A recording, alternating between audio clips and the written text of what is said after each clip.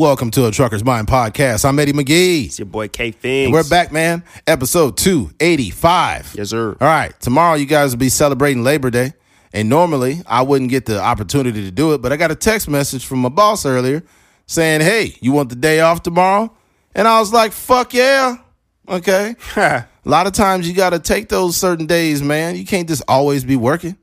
So I took him up on it. So I'll get to be like the rest of y'all enjoying my day off because truck drivers don't get holidays off, brother. Yeah, I'll be running year round. If it was the last day on earth, if a motherfucking nuclear bomb hit, they'd be like, hey, we still got to get these loads out. That's how it works, man. If the world was coming to an end, they would still need trucks to get supplies. Yeah. That's how it goes. But enough about me. All right, let's get right into it. All right, what's about to say switching gears? It's the first topic. All right, A beefed up car with a giant bull named Howdy Doody crammed into a passenger seat pulled over by Nebraska police. Now, I know this sounds funny, but it's the fucking truth. There was literally a massive bull, and what I want you to do right now while you're listening is go to your phone and look this up, and it is a literal bull with massive fucking horns sitting in a Crown Victoria. And this is like a 1995 Crown Vic, man. It's wild. All right, let me get an article. A man driving a full-size bull named Howdy Doody in the passenger seat of a beefed-up car was pulled over by, that was pretty funny play on words, over by police in Nebraska on Wednesday after a stunned onlooker reported the odd sight. Authorities said officers in Norfolk, about 120 miles northwest of Omaha, were dispatched for a call for a vehicle with a cow inside rolling through town, police records showed. Police assume the bovine passenger would be a small calf, but what they came upon near the corner of West Norfolk Avenue and North 13th Street was a full-size bull riding shotgun in a 1996 Crown Victoria. The car's roof of the passenger side had been removed so the animal could fit. It's a solid car. So when I went on and purchased up and beefed up the frame that was under it and the suspension, the tires and floor, and cut the top off, and we were good to go. The Bull's owner, Lee Meyer, said Thursday night the car is a retired police cruiser from the Nebraska village of Arnold. The idea of turning it to Howdy Doody's wheels had been to Meyer's mind for years, but it took doubting grandfather to push him into action. Okay, look. These people don't have nothing to do, man. They just on that farm all day, not dealing with society. Like, you know what would be a good idea? If we took that car and chopped it up and put a cow in it. That's what we do, goddammit. That's how we do it over here. That cow was confused as a motherfucker. He is like, dude, I've never been on the freeway. What the fuck is going on? They put a cage on the outside of the car. Like, this is something they planned out. Yeah, it was well thought out. I'm pretty sure this guy has a car with a bunch of machine guns attached to it. Like, this guy's got, like, he probably got, like, a freaking redneck a Batmobile that, like, when you drive past him, he just got let out tacks all over the freeway. Where did he say he was going? He just was driving and he didn't have no destination. Nah, he couldn't have been just taking his cow on a ride. Probably, but you know what, dude? If I'm a cop, I don't want to engage a fucking massive bull like that. The horns on this thing were massive. First of all, that bull has to be trained, and it has to be a really peaceful bull. It has to be. You do not get a rowdy bull on a car like that. He has to voluntarily get himself on. I don't think you train a bull, though. Yeah, I mean, he had to. You don't be like, get on there now. You grab him by the fucking horns. You can't do that. There's ways of maneuvering the animals, and they're like chained up. But I don't know. That's crazy. That shit crazy. If that cage fell down, can you imagine a bull flying off on the freeway? It's going to kill some people. That thing, and we're not talking about a bull that like, oh, it's a cute. No, this thing it reached its ugly stage. Yeah. Because when a bull is little and it's a little baby, you're like, oh my God, look at the cow. It's just such a cute. This motherfucker looked like it had reached a prehistoric dinosaur bull fucking horn phase. The horns is crazy. Oh my God. The cold part about it is so much doo-doo on the back of the car. Oh man, that's the worst. Yeah, it's just doo-doo just running down the back. I bet you that cow had diarrhea shit flying out his ass. Yeah. I think the most wild shit I've seen since I've been driving trucks is I was in LA and there was a horse and there was a horse trailer. It must have been a single horse trailer because it wasn't very big. and all you can see is the horse's ass, right? So I'm driving behind this horse trailer, and I got a pretty good distance between me and the horse trailer, and the fucking horse's tail kind of went up, and a big ass piece of shit fell out. No, it didn't fall out. It shot out the horse's ass and hit the truck, man. Oh, a projectile. Yeah, it wasn't diarrhea. It was just a big turd. Mm-hmm. That motherfucker came out like a brick. That's crazy. I seen some shit. There was another time. People, you need to learn how to tie your shit down too, please. Please learn.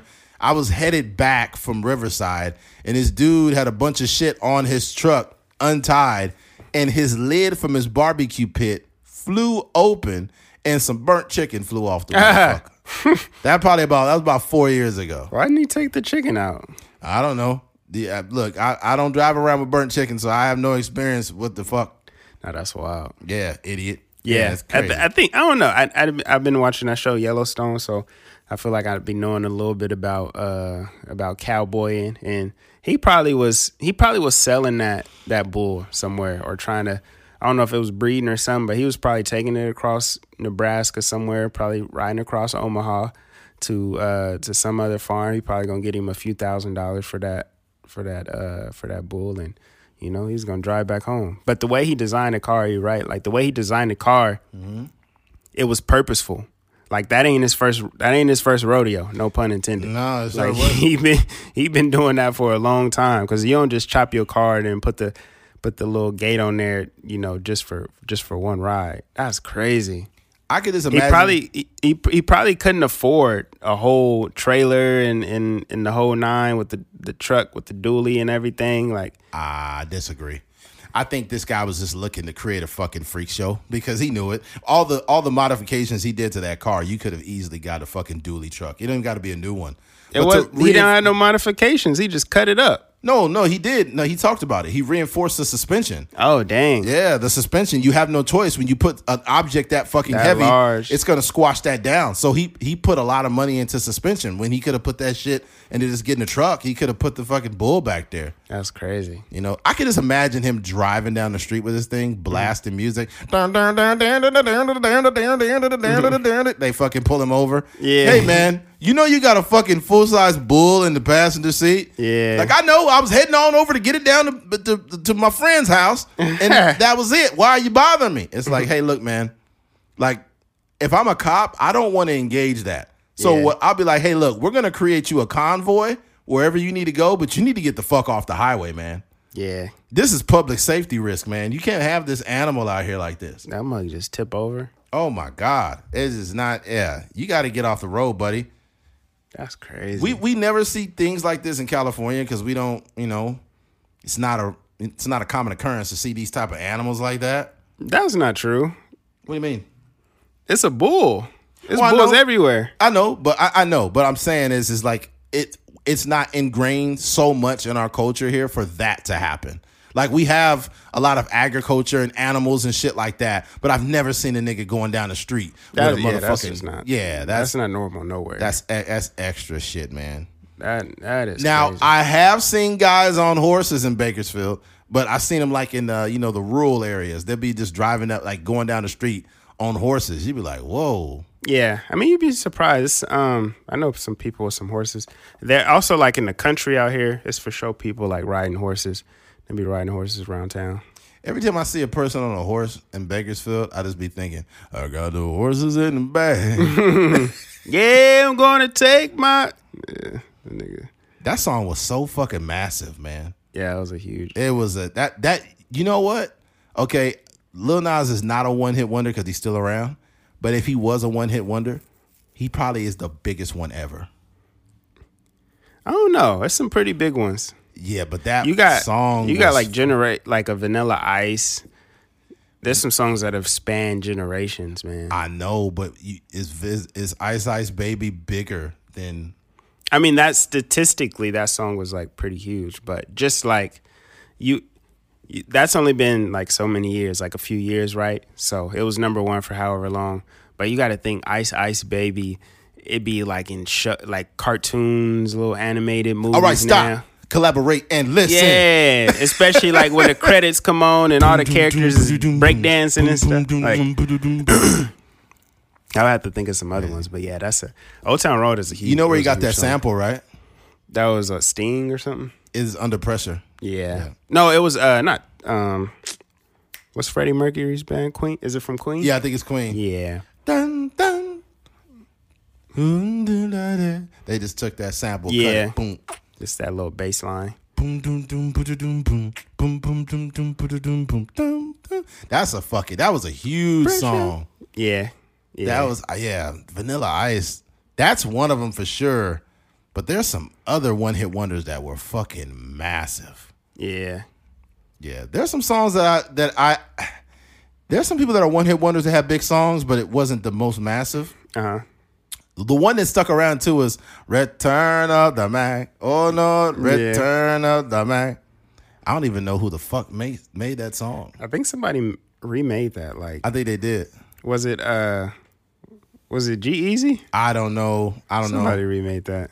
I don't know. Certain remakes, they just don't work. Sometimes you just gotta let the song lie. Yeah. Yeah. I don't even know what dude was saying on this song. Every time I feel I die for you, you lie to me, but you did.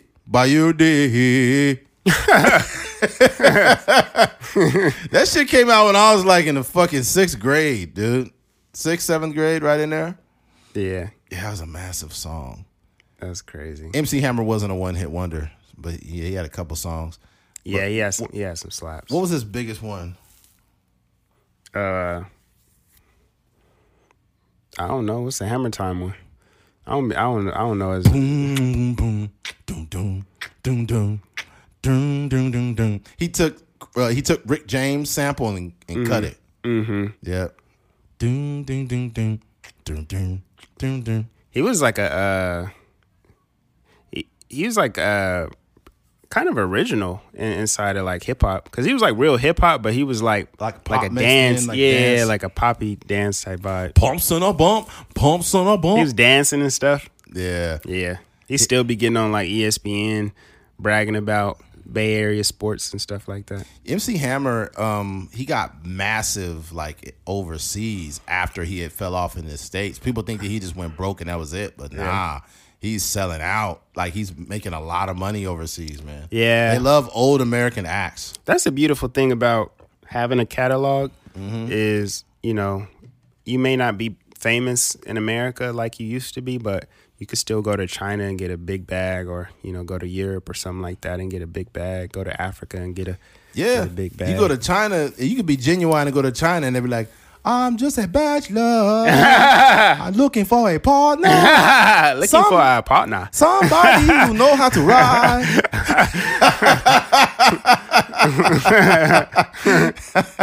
Without even falling off. Without even falling off. Hurry up and buy.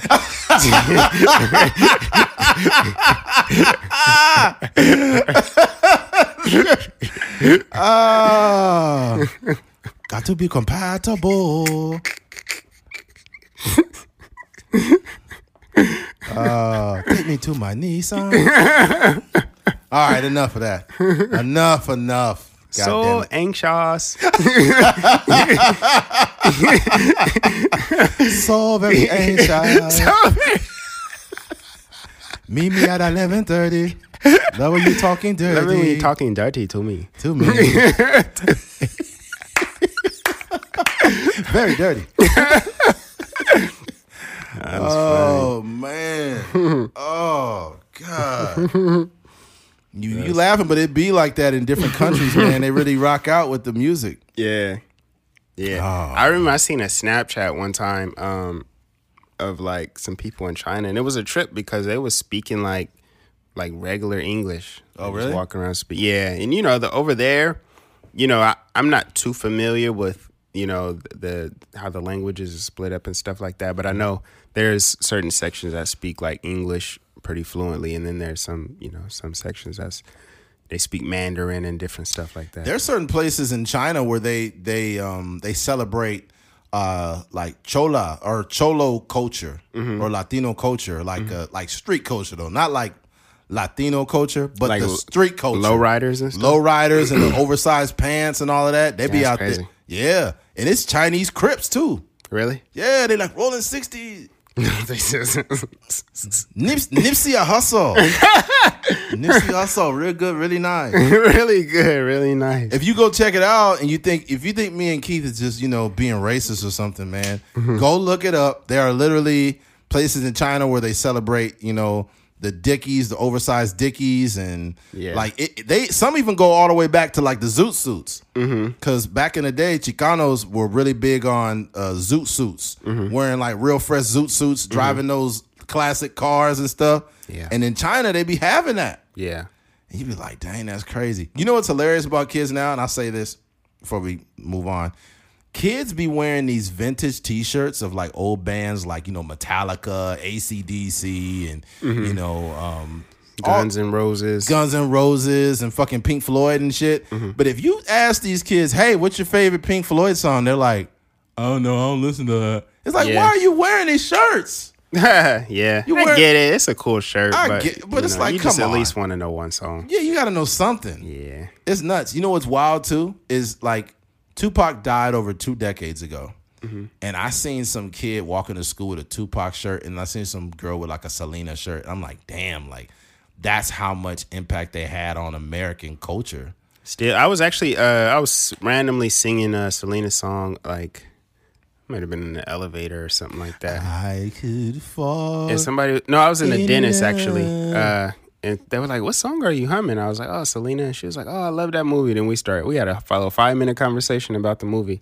So it still be like, it's crazy how these people be having such impacts on the world that they it's almost like they're still alive. Right. You got to understand that they've died over 2 decades ago before these kids were even fucking born. Some of these kids are born in like, if a kid's in high school now, they're born in like 2007 or some shit. If my math is correct. So if they're born in like 2007, like Tupac died in 96. So god damn. Yeah, that's way after they was. He died a decade before they was even born. It's crazy, man. And then in with me, like I grew up like I was a grown ass kid when Tupac died. Yeah. So it's like it's crazy when you experience something and then you get older and then other people kind of dilute it. Like Tupac wasn't even dope. He wasn't even this. It's like, bro, you weren't even born when he fucking was alive. Yeah, you have to have like the you're victim of the moment, man. Yeah, you got to have the sometimes like you hear a lot of these older like music podcasts and stuff like that. They be saying like, it's cool that you think Kendrick is this or J. Cole or this person is this, but he was like, you weren't outside when you didn't feel the impact of some of these things. And a lot of times, like numerically, it doesn't make sense. Like you'd be like, well, Tupac doesn't have this or this artist doesn't have a Grammy or a number one record. But you just got to be like, yo, like, dog, when I walked outside when the album dropped, the neighbor was playing it. Yeah. The car rolling by was playing it. Right. So it was just kind of... Not to mention back in the day, when they premiered videos on MTV where it was an event. Your whole motherfucking cousins, everybody's sitting there waiting for the video to be showed on MTV for the first time. Yeah. Like, it was... I remember the first time... Ain't nothing but a gangster party. When that shit first came out, they premiered it on MTV and they stopped like the programming that was on. And it said premiere on MTV. And then they showed the video. We was like, oh, shoot, it's Snoop Dogg and that's fire. Tupac. It was America's Most Wanted, what it's called. Tupac and Snoop. That shit was crazy. Picture perfect. I paid a perfect picture. That shit was so hard. The volume was all the way up on that old ass TV. Fucking, it was getting all distorted and shit. Yeah. Tupac was like, put the perfect. I'm like, turn the volume down. It's too loud. It was all washed out. Yeah, it was all washed out. But That's man. crazy. Yeah, I don't know how we got there, but we got there. Shout out to Tupac. Shout out to R.I.P. Tupac, Selena. All right. And the lady that shot Selena is supposed to get out. Really? Yeah. Dang. I wonder how people gonna feel about that. I feel like somebody gonna beat her ass when she get out. Yeah. You took away an icon, dog. Yeah, hold on. Let me see. Selena's killing. I don't even know her name. She just looked like she hold on. Selena's murderer, Yolanda Saldivar, is eligible for parole in 2025. Damn. Yeah. I mean, she's eligible for it. I don't mean she gonna make it, but man, she looking bad. I think before she get out, somebody gonna shank her in there, bro. What's her name? Yolanda Saldivar. That's so crazy. How you shoot Selena, bro? Like, how do you do something like that? And Selena just seemed like a beautiful soul. She did her interviews back in the day. She was always like smiling real big and laughing and shit. This is kind of that obsessive fan culture, man. Yeah, bro, that shit. Wow, was she supposed to be her manager or something? Something like that. I think she was the president of the fan club. Yeah, yeah, that's fucking insane. Yeah, she was Saldivar. Yeah, Saldivar had been the president of Selena's fan club and the manager of her boutiques. Oh my god! But she lost both positions a short time before the murder. Oh. Dang. When the singer's family discovered that she had been embezzling money from both organizations. Whoa. So she was just a thief and a murderer. Yeah. Man. I'm telling you right now, it's some back then, it's probably was some teenagers. They was like 14 years old, 13 years old. Huge fucking Selena fans. Let me just try to make sense of this. You see how big Taylor Swift is right now? Selena was bigger than that. Taylor Swift is weird because she has been famous for a long time. Yes. But now it's OD. Yes, it's out of control. She can't even walk outside. She can't? Yeah. Yeah. As soon as she try to eat a slice of pizza, we are never, ever, ever getting back. Or how's it go? Getting back together? One of those. One of them. But I've been hearing great things about her concerts, man. Even that's what I'm saying. Stephen A. Smith said that he went there with his daughters and he said, kids, yeah, and man. He said, he's like, when I went over there, I just figured I would just spend my time with my daughters. But she tore the house down. Yeah. Taylor Swift tore the whole house down. I was like, damn, Stephen A. Smith said that? That's what everybody, the concert reviews, her and Beyonce is like competing. Like the Renaissance tour and this Taylor Swift tour is like. Man, I wonder they had sorry to cut you off, but they had both of them concerts made like $1 billion plus in revenue. And then they took out a whole, and I don't think this is real. I don't think it's true, but they took out a whole segment on I forget the what channel it is, but it's a channel that has all the stock shows and the stock information and stuff. But they were saying that the release of she recorded her concert and then she gonna put it in theaters for like 4 weeks, and they are talking about it on the stock market TV show or whatever, as if this is going to like save like the economy. Yeah, what's the AMC? The AMC, you know, they have a stock, and they're saying they're acting like it's gonna give a bump to the stock market just because she gonna release this 4 week run of her concert. I'm like, dang. You can't underestimate Taylor at this point. And I take it back.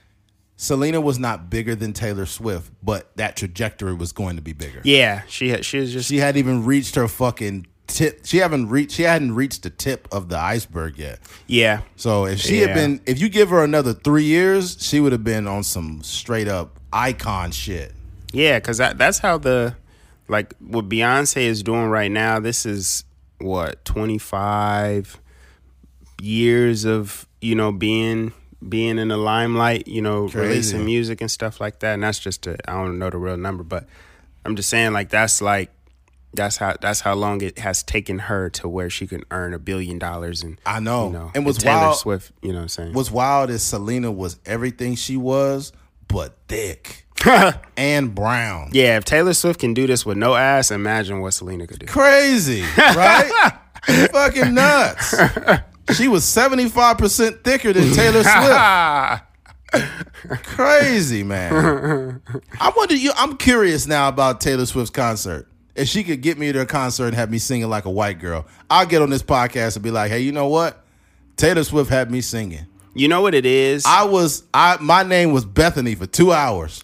That's the thing. Like, we were listening, we both listened to that Joe Budden podcast with Vince Staples on there. Yes. And he basically was talking about a show and how you could put together a show. Mm-hmm. And I think that she's doing it on a grand scale. Right. And it's a lot of factors that goes with hers. One, she got screwed out of her masters by a record label. They made it look like that, supposedly. But by Scooter Braun. Yeah. But she just she re-recorded her music. Right. And so there's a lot of people that don't like her, and there's a lot of people that just love her and, have a lot of empathy for her. So I think that plays into her, having so many fans out.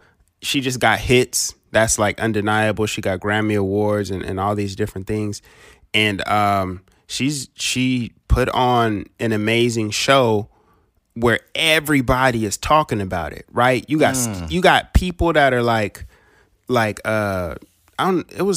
Stephen A was definitely one. I think Joe Rogan, I don't know if he went. It was somebody else. One of those guys that just where you they not Taylor Swift fans, 100%. But they took their kids and their kids was having such a good time, and then they looking at it as a spectacle, and they yo, this is OD. This is so different. I'm saying that to say when you have that, you do the first show, right? Taylor Swift, she probably open up in, who knows, in Florida or something like that. You open up in Florida, and then people doing their little videos and everything like that, and everybody yo, I just left Taylor Swift concert. It was the best concert ever. Yeah. And then the next city is yo, they going crazy for this show. And then I know. It just kind of built this momentum to where it's a whole avalanche. And by the time she finished her tour, I think she just finished last week or something like that.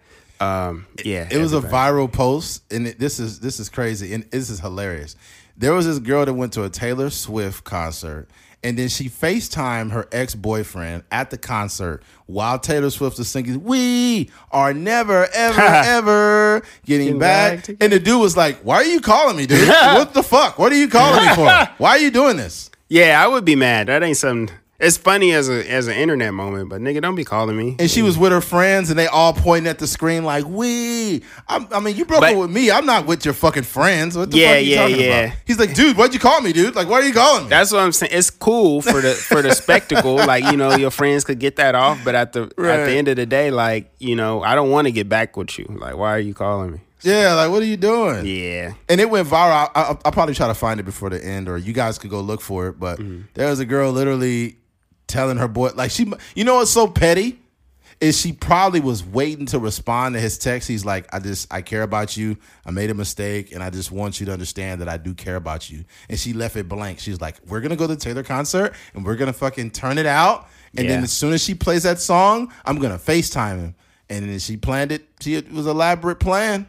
Yeah. But he was like, what the fuck, bro? Why are you calling me? Why are you... Yeah.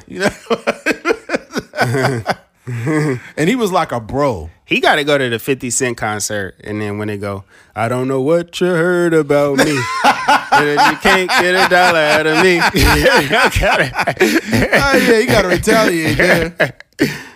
Our 50 Cent concert was pretty dope too. It's unfortunate that Nate Dogg is passed on. Yeah, because he could have went. He'd be like, that's the first one I thought of, but I was like, Nate Dogg is dead, so he can't. I got hoes in different area codes. 504-307-289-487. 661. Having fun.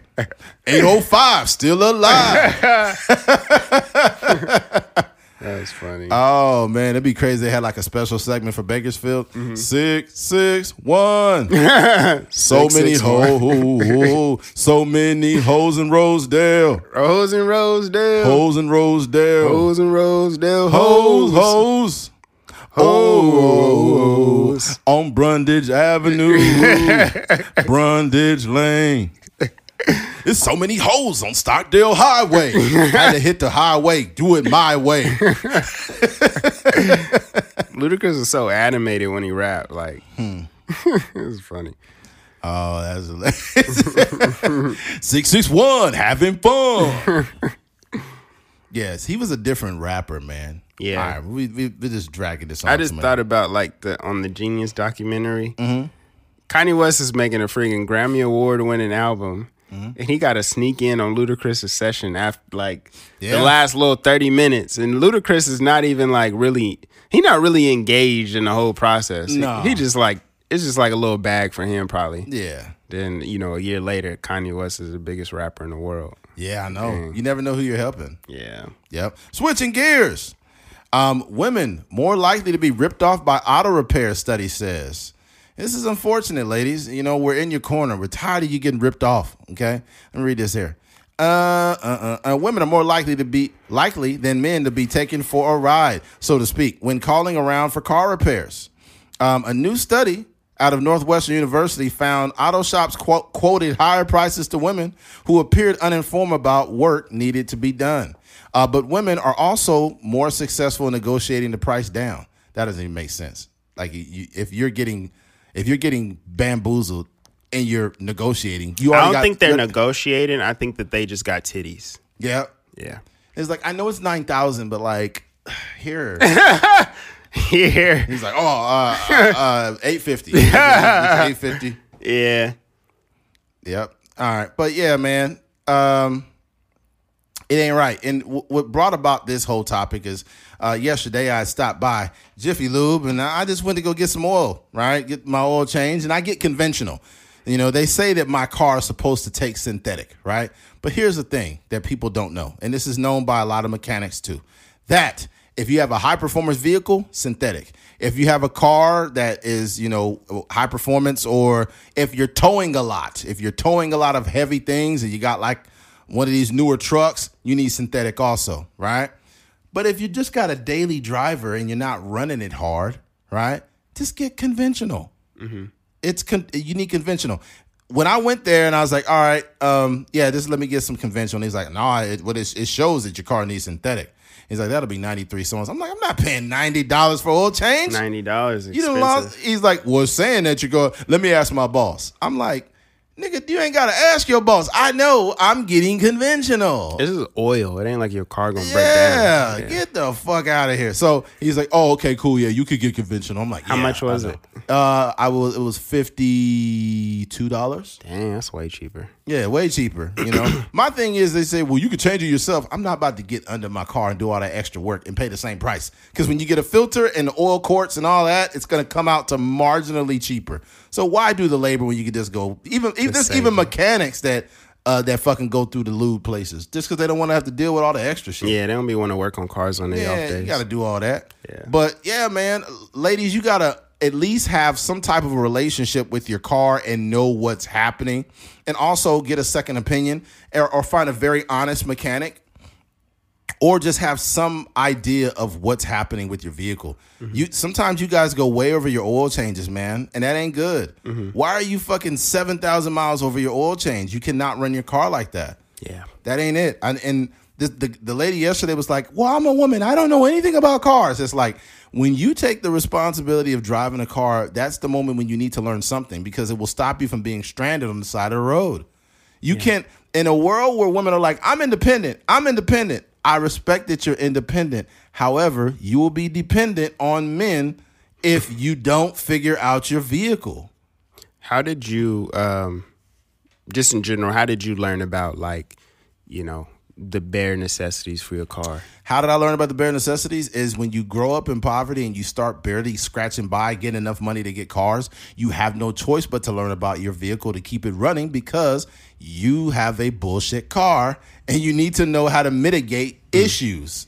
If you have a car that has somewhat of an oil leak, you need to have extra quarts of oil to fill it so it doesn't run low. Yeah. When you have an issue where there's a minor coolant leak, you need to have extra coolant or water in the car. So you start to identify the issues of the vehicle based on the problems that it's having. Yeah. And especially if you have a couple of cars, you start to really understand what needs to be done. Mm-hmm. Right? I could identify like all kinds of other issues with people's cars just because I've had a lot of issues with my own over the years. Yeah. That's real. Yeah, man. You don't have it when you grow up poor and you get a vehicle, you have no choice but to learn, because you got to do stuff. You will end up right back on the motherfucking city bus if you don't stay up on your vehicle. Yeah, I think the thing for me, or the point that I was trying to make, is that, like, at least for me, I am not no mechanic by any means, but I've changed my spark plugs before, changed my oil before, changed tires, and 100%. Just kind of like very essential stuff. I've definitely changed like a belt on my car and just like stuff like that.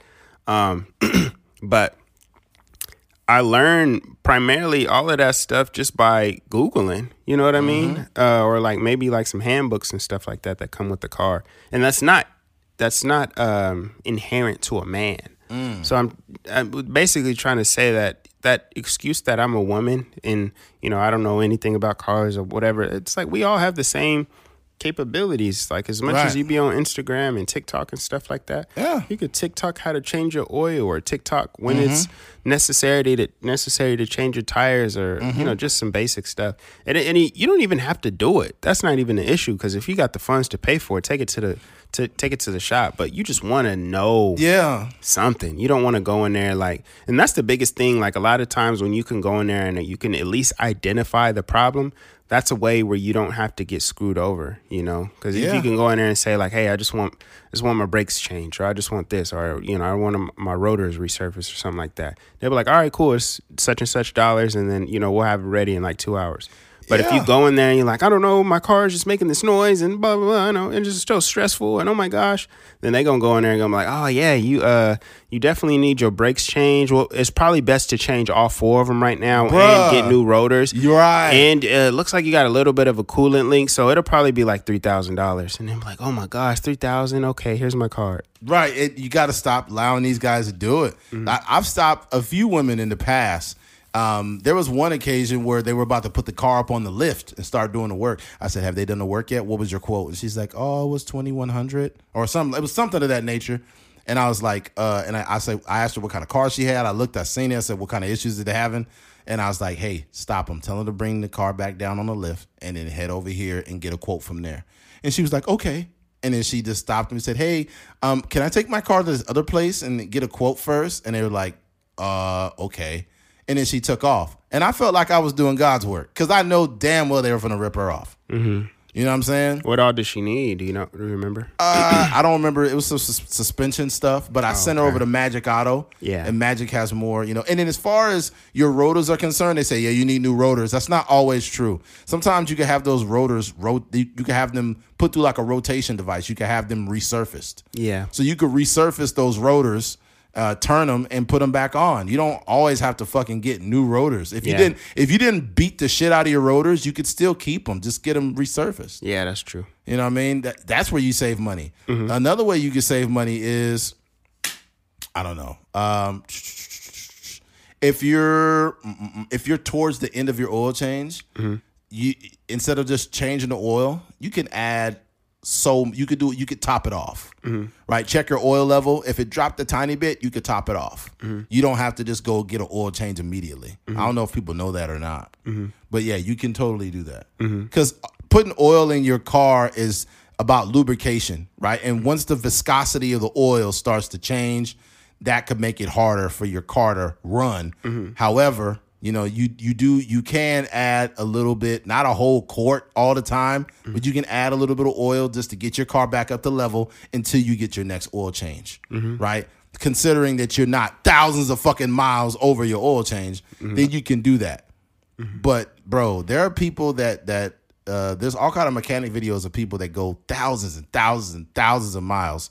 And they barely, this one girl went in to get her oil changed, and when they took the oil pan and they opened it up, it was just a couple drips of oil, like boop, boop, boop. I'm like, dude, wasn't no oil in there? It was hardly any oil. Yeah. Another time they had somebody had really bad heads, and the oil and the coolant start mixing, and it came out as sludge. God dang. And I'm like, dude. And then when that happens, when you got bad heads, they got to take the whole shit apart, and then they got to resurface the heads, put a new gasket down, and it's just a big job.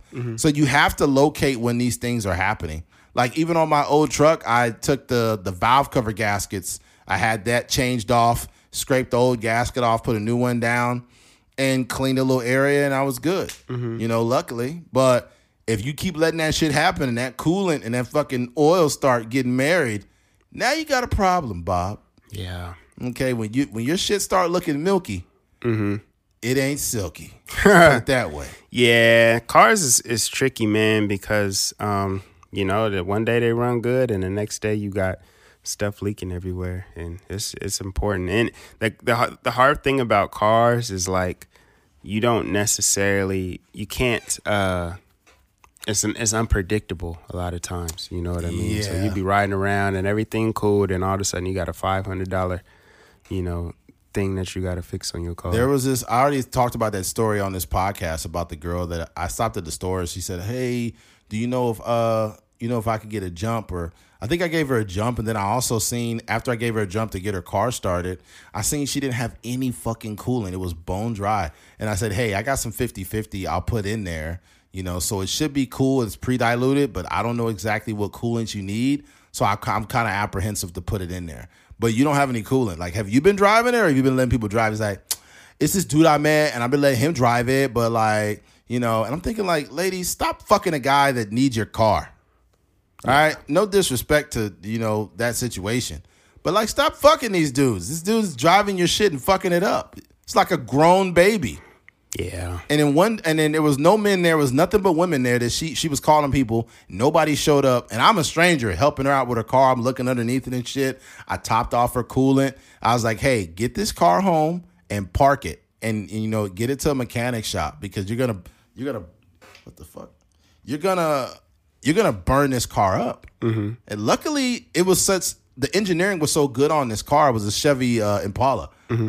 And the engineering was so good that, her car was still running. It wasn't running hot or anything. Yeah. I was like, but this car is too new to have these problems, man. You gotta stay on top of it. He's like, okay. The nigga probably been going to L.A. He probably driving everywhere, beating the car up. Yeah. And these are attractive young ladies. Mm-hmm. She couldn't have been no older than like 21, and she was fucking stacked. Yeah. But I was being respectful. I wasn't trying to holler at her. Yeah. But like, if I'm a guy on the street and I'm telling you this stuff, right, and I'm helping you guys out, and she had like a couple friends with them, all of them was hot. Mm-hmm. All of them was fine. Mm-hmm. It was a chocolate one in the passenger seat. She got out like, is everything all right? And I'm like, now it is.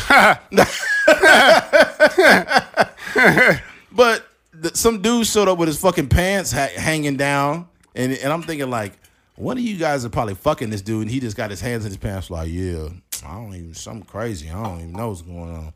Like, bro, come on. Do better. You gotta do better. Yeah. Do better. I mean, for a man to need your car, that's one thing. Yeah. But if he's like, there's a difference between like a moocher and like a decent man. Right. You know what I mean? If it's a guy using your car, like, hey, I'm trying to get on my feet, putting in these interviews, that's these different. applications, I'm trying to go to an interview, cool. But the nigga just like, let me use your car, I'm gonna go to the homie's house. Let's add some context to that, okay? Because every man is not always going to be on his feet. Sometimes he's going to have some problems, but a man with integrity that's down on his luck will still be a blessing to you. Meaning, if he is using your car, right, and let's say his car's beat up, he don't got enough money to fix it, he's using your car to go wherever, every time you get that car back, it's fucking filled up with gas every time. Yeah. That's the type of shit that real men do. That even if they're on a bad time, every time you get your car back, it's clean. Mm-hmm. Every time you get your car back, all the tires are aired up at level. Mm-hmm. The coolant's topped off. The washer fluid's topped off. Yeah. Everything's always done on. A little air freshener in there. There's a little air freshener in there. You got a little black ice in there. Yeah. Like, you'll notice certain traits in men, even men that are down on their luck, they still don't That's like some simple stuff. Yeah, they still don't inconvenience you. But a loser, you going to have french fries on the motherfucking ground. You're going to have your gas going to get ran out. A loser will cheat on you, in your riding around in your car. He will pick up women in your car. Yeah. And your car will be smelling like pussy and cigarettes. It'd be different hair follicles in there. A blonde chick, a brunette, somebody with some colored hair. Yeah. Might leave a weave in there. Yeah, man. And hey, look here, man. You just got to be able to delineate between these behaviors and which ones are takers or losers. Yeah, some moochers. And moochers. Little mooch. Yeah, just to add some context, because sometimes, ladies, there is a time where a dude is really trying. And as men, we all go through a crossroads in our life where it's the prequel to us really taking off in life, regardless of what it is, whether we before we get a decent job or before whatever it is. And during that period, it's not that we're asking something of you at that time. However, we're just not doing the greatest. Just try to be optimistic and look at it. If this guy's not inconveniencing you, give him a chance. Because if you leave that dude, I guarantee you, if you leave that guy, You might even find a dude that makes more money and shit like that, but he probably is a piece of shit. Yeah, that dude, he gonna get his stuff together. He gonna find a little office like the one we stay in. He gonna pay like $250 in rent. He gonna go to Planet Fitness, take a shower there, then he gonna figure his life out. 10 years later, that nigga gonna be owning Planet Fitness. It's crazy. There's all kind of stories like that, man. It's very humble beginnings. For sure. And a lot of times that, the people use that type of stuff as motivation. So yeah, I think it's better a lot of times, like, if you see somebody and they working towards something and they seem to have their head on straight and they just not no couch potato, like it's best to just kind of thug it out with them and try to encourage them. What's crazy is and I'll say this before we move on. There's going to be a situation where it might be some single women listening. There might be a situation where you meet a dude and he'll be like, you know what? You might be on a date and you may not know he's struggling really bad because he does a good job of presenting himself and stuff. But it'd be like, you know what? I'm be honest with you. I'm living in my car right now. But, I'm working on this. I do have a job. I'm just really down on my luck, but I am living in my car. Don't be scared of that guy. Don't be scared of that guy. Pay attention to what he's doing. If he is down on his luck and you say, I can't deal with a grown man that's sleeping in his car, I'm not going to fault you for that. But I just want you to know that if you skip out on a dude like that, pay attention to how every other man treats you after that. For sure. Just pay attention to it. It's like it sucks, but there are just endless nuances that you have to catch with women or with men. Because the dude is in his car, he hates it. And he probably is really embarrassed that he had to tell you that. But yeah, that means for a guy to humble himself enough to say like, yo, I'm living in my car. Like that's the type of like integrity that you would probably want in a relationship. Yeah. That's a person that probably wouldn't even think about cheating on you. You know what I mean? But hold on. Let's add context to it. A man that is down on his luck, but he has not asked you for shit. I'm talking about not no money, not no nothing, right? Mm-hmm. This guy has money all the time. He takes care of himself. He just is bound on his luck. Mm-hmm. When a person's doing bad and they don't ask you for nothing, that speaks volumes of that person. Mm-hmm. They rather struggle or not ask you for anything. But it's some dudes that be out here trying to act like players, and they got the brand new Charger, they got the 392, and they're like, hey, girl, just let me get like 150 till like a couple days. Yeah. They the same ones asking women for money and shit. Yeah. I'll tell you, man. Yeah, it's important. Like you said, the context is everything. Like if you're in a space where, like you said, the dude needs your car to, like to find a job or to get to work or something like that, that's different. But if a dude just needs your car just to hang out, and I know people like that, that just doesn't. No. The problem with it though is we'll get into this conversation a little later. It's a social acceptance problem. So a woman that's dealing with a guy, she could be crazy over him. He's a great guy or whatever like that. But the thing about it is she has to tell her friends, like, I met a guy, he's great, but he's living in his car. As soon as he tells her friends that, they're like, oh, fuck no, stop talking to him. Leave him alone. Yeah. The same women that tell you that ain't had no successful relationships. Yeah, it's very short-sighted. They cutting niggas off left and right for nothing. Ooh, there's an ick. Right? I think it takes like we talk about like visionary all the time, right? Like for example, at my church, it used to be just a warehouse, like no air conditioning, no nothing. It was literally like, who knows what the business was before, but it was just a warehouse with some swamp coolers in the side. But now it's like a beautiful church, you know what I mean? And they like recently paid off the loan for the church. And I say that to say, like, it took a visionary for the pastor to walk in there and be like, yo, I can see a foyer right here. I can see the stage right here. I can see all this. But a lot of people don't have that in life, so they see the guy in the car, they see the girl that, maybe it could be a weight thing, you know what I mean? Yeah. She's working on herself, but they don't see like the finished product because nobody has the foresight or the vision to really see stuff. It ain't just the foresight. It's that there's a certain thing that men have that when they're driven, regardless of how fucked up their situation is, the right woman can see it. Charlamagne talked about his wife, and he said that he's like, if you and your wife got divorced, would you think she's entitled to half? He's like, of course she is. Mm-hmm. The reason why I'm even doing this job, I didn't have a car. My wife drove me to the radio station. Yeah. I didn't have a job. She paid every bill in the house when I lost my job at a radio station in Philadelphia. Yeah. So it's like, it's just different type of women out there. For sure. You know what I mean? And I'm not saying you should sacrifice on every man, because there's some dudes is just bums. Yeah. But it's just certain dudes that got it. It was another one, Conor McGregor, talked about his girl, his wife, about how she paid for everything. He was broke, but she believed in him as a fighter. Yeah. You know?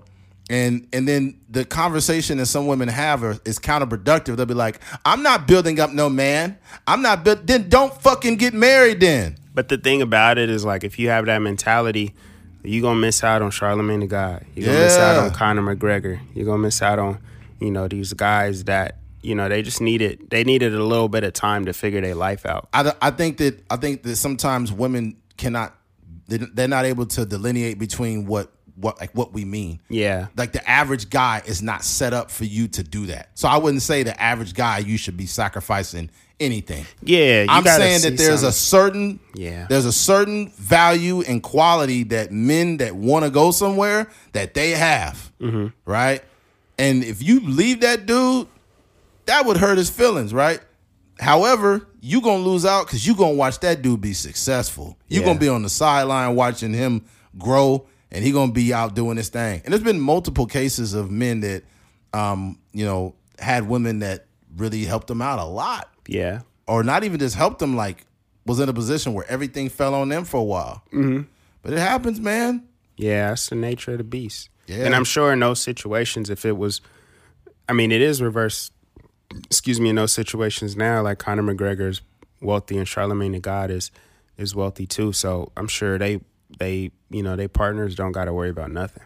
Yeah. There's Omari Hardwick had a story about his wife too. Mm-hmm. It was people were saying like, "Ooh, he could do better than that. His wife is ugly. His wife is ugly." People shaming his wife, and he's really? like, I don't think I've ever. You don't remember that?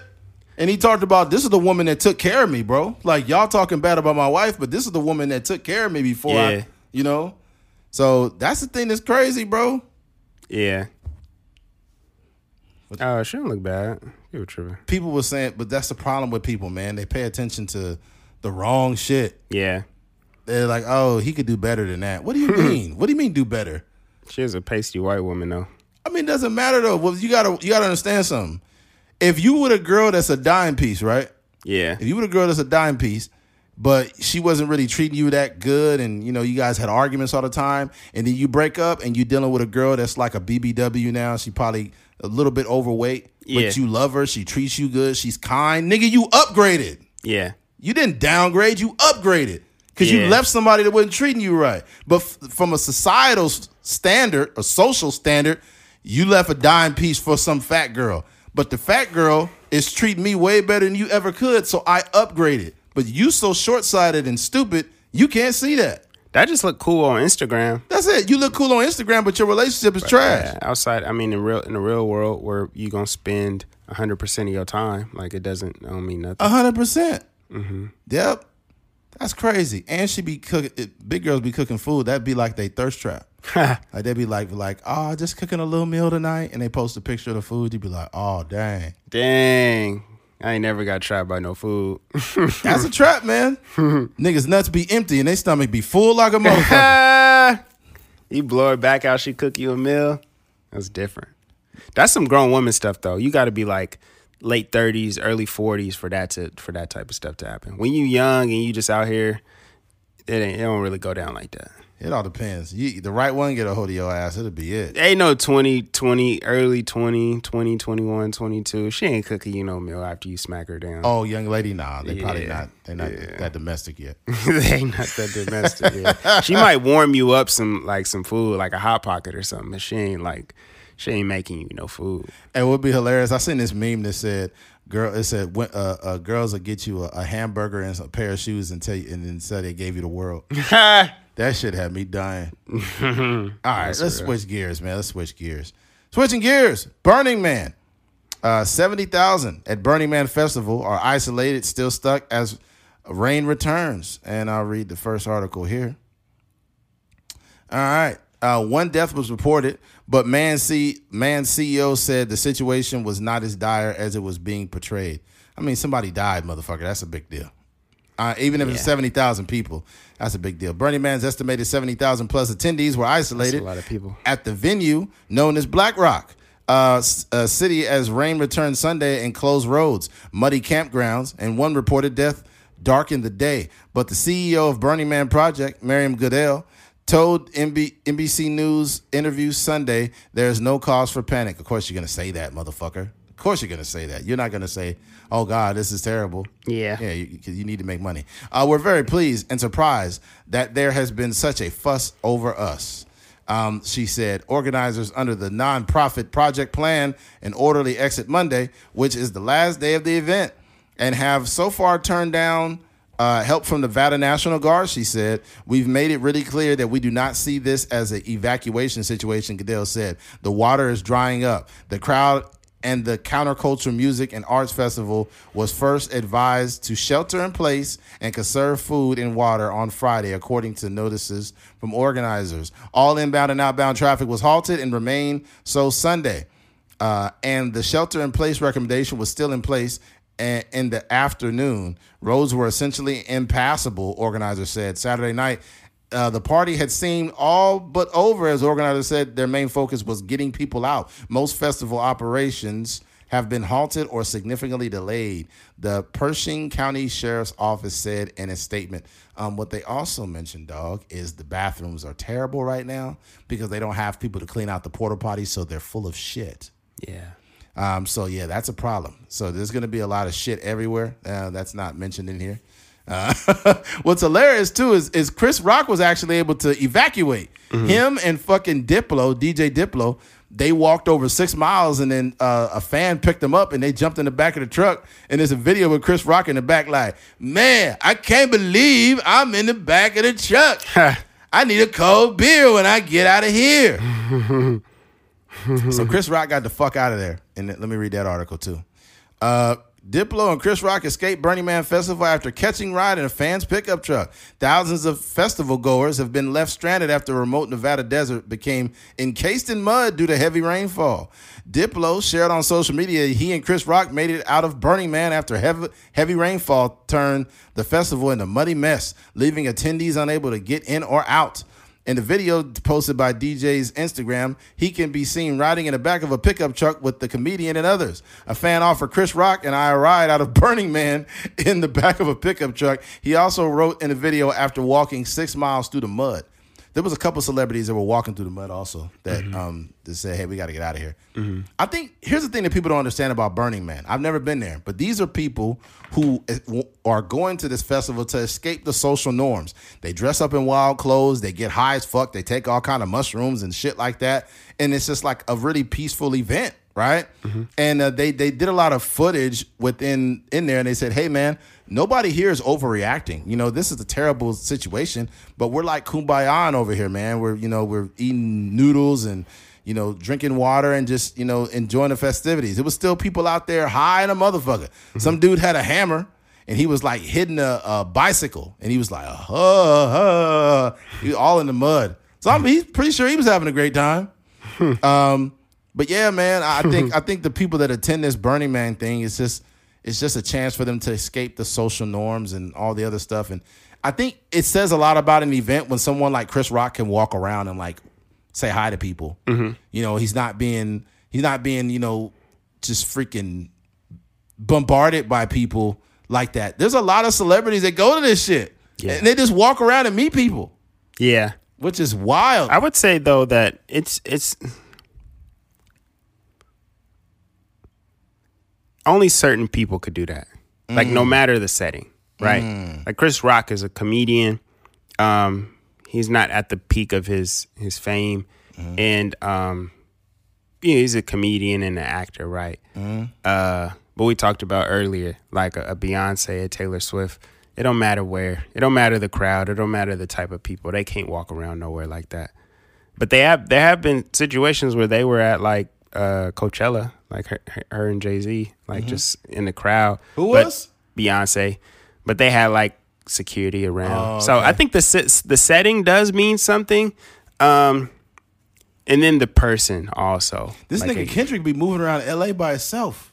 That nigga, I think Kendrick live in like New York now. Really? when he was doing those burpees and stuff, I think he was in New York. Really? I think so. But he was talking about like he just be moving around. Yeah, but you'd be surprised. Like I was saying, like I was telling you a while back when I went to the Lakers and the Warriors game, the playoff game last year.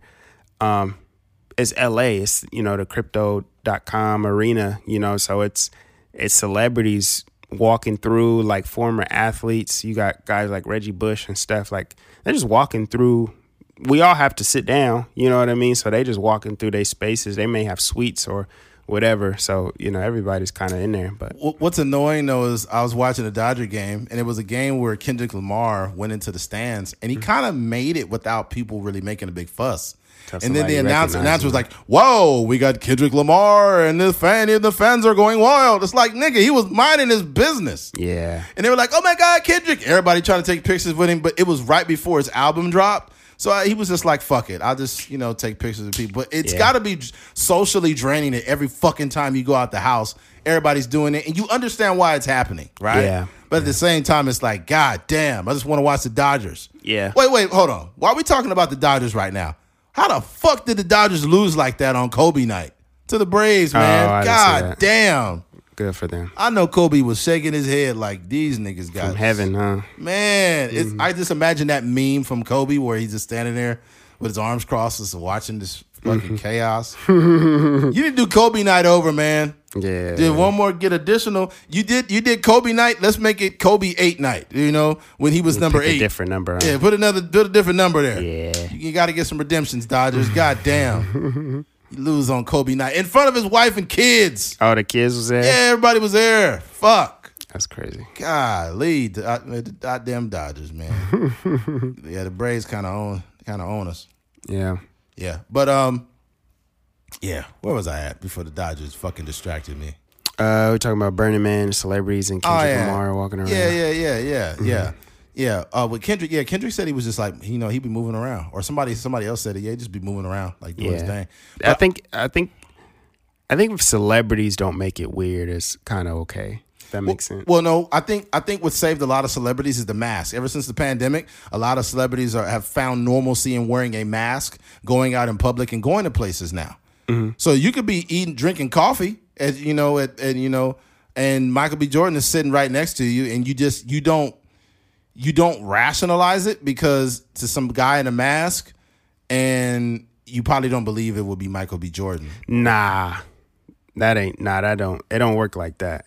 Cause you could, when you've seen every artist, like whatever, their whole catalog, every movie or whatever, it's just too much. You could recognize them from the top up. You could recognize them from that. Just by the way, cause I've been in situations where, like, I may be in a basketball arena and I'm way up in the nosebleeds and I see the person on the floor. I'm like, damn, that look like Lil Wayne. Or that look like whomever. That look like Michael B. Jordan. Lil Wayne gives himself away, though. Yeah, I'm just saying, like, just seeing the silhouette of a person, just seeing the way, like, you don't need to see, like, this is not enough to protect them from, recognizing who they are. A hat don't help him either? Nah, you just know. I don't. It's hard to explain. Like you could just see somebody from a distance and be like, "Damn, that's such and such." Lil Wayne would give himself away. You'd be like, "Is that Lil Wayne? I ate that pussy like it." Make up in the early in the morning, eat that pussy like cold pizza. I eat that pussy omelet for breakfast. Yeah, that dude has the most pussy eating references I've ever heard. Out of any rapper. He eat a lot of vagina. And Lil Wayne is the best rapper ever to never talk about shit. I think that's probably his possession. That's so crazy. Yeah. He don't be talking about nothing. People be having like, everybody has that message song. Lil Wayne even has one. Yeah. But for the most part. Like 90% nothing. Yeah, he just be like, he throw like really good lines together. Yeah. Mm-hmm. Eat that pussy till she cry. Call that wine and dine. Like, what are you talking about? Yeah. What he said on that one? Wake up early in the morning, eat that pussy like cold pizza. Yeah. That nigga Lil Wayne. And he put the auto-tune behind it. Yeah, moonlight, baby. He got a whole bunch of videos of him at concerts, not playing the guitar. Like he He playing like acting like he playing. yeah, like acting like he playing. The music still going. You could hear the guitar in the background. He handing it off to somebody. Yeah.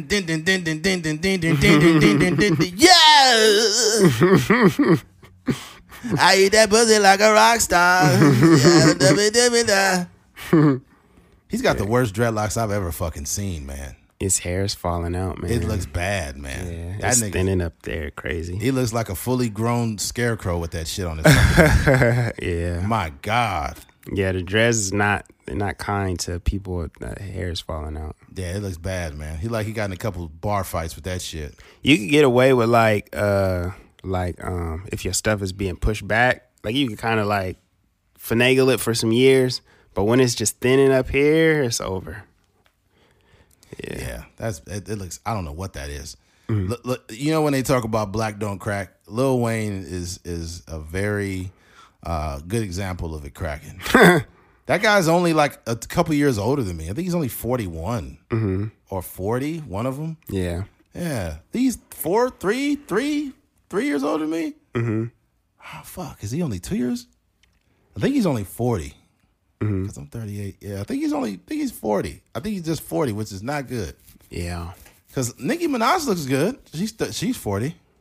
Yeah, she looks good for her age. Yeah, Nicki and other people. Bro, they brought back, they said lines in rap songs that was just out of bounds. And I think it was Mac Main that says, in a couple years, holla at me, Miley Cyrus. Nigga, that was wild.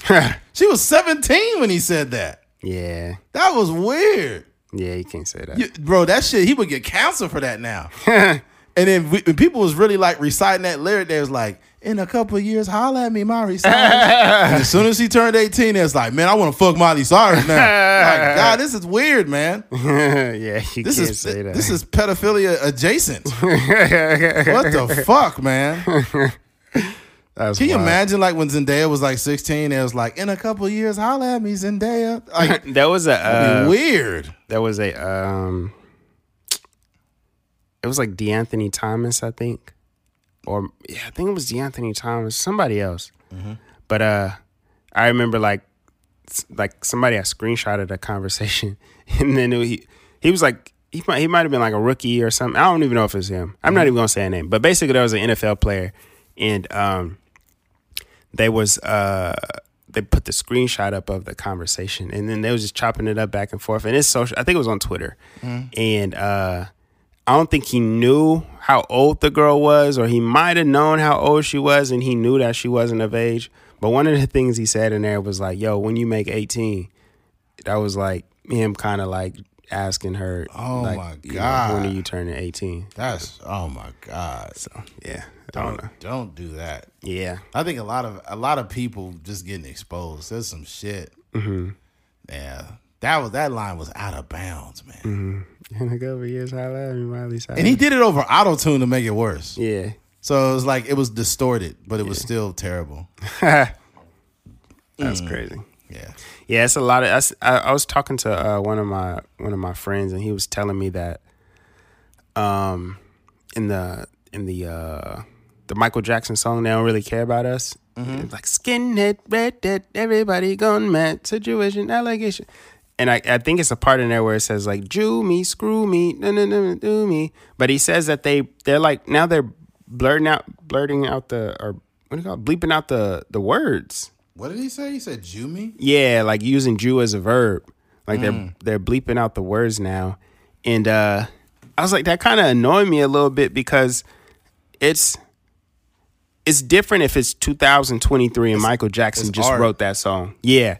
But if you are retroactively like correcting like all of the, when people are using the R word, or people are saying like using Jewish people as verbs and, disparaging ways or whatever, like it just, like you said, it kind of just ruins things. Yeah, you're diluting art at that point. Yeah. Like there's certain movies and stuff where they say nigger, and I'm like, I don't even flinch or get mad, because I'm like, that was socially acceptable during that time. Exactly. So yeah. we've made it to a time. It's a lot of movies, like The Godfather, a bunch of Quentin Tarantino movies. All the movies say nigger in it. And I think if they try to like take it out, that would be stupid. It just softens the movie up too much. Even that, what is it? It's a movie,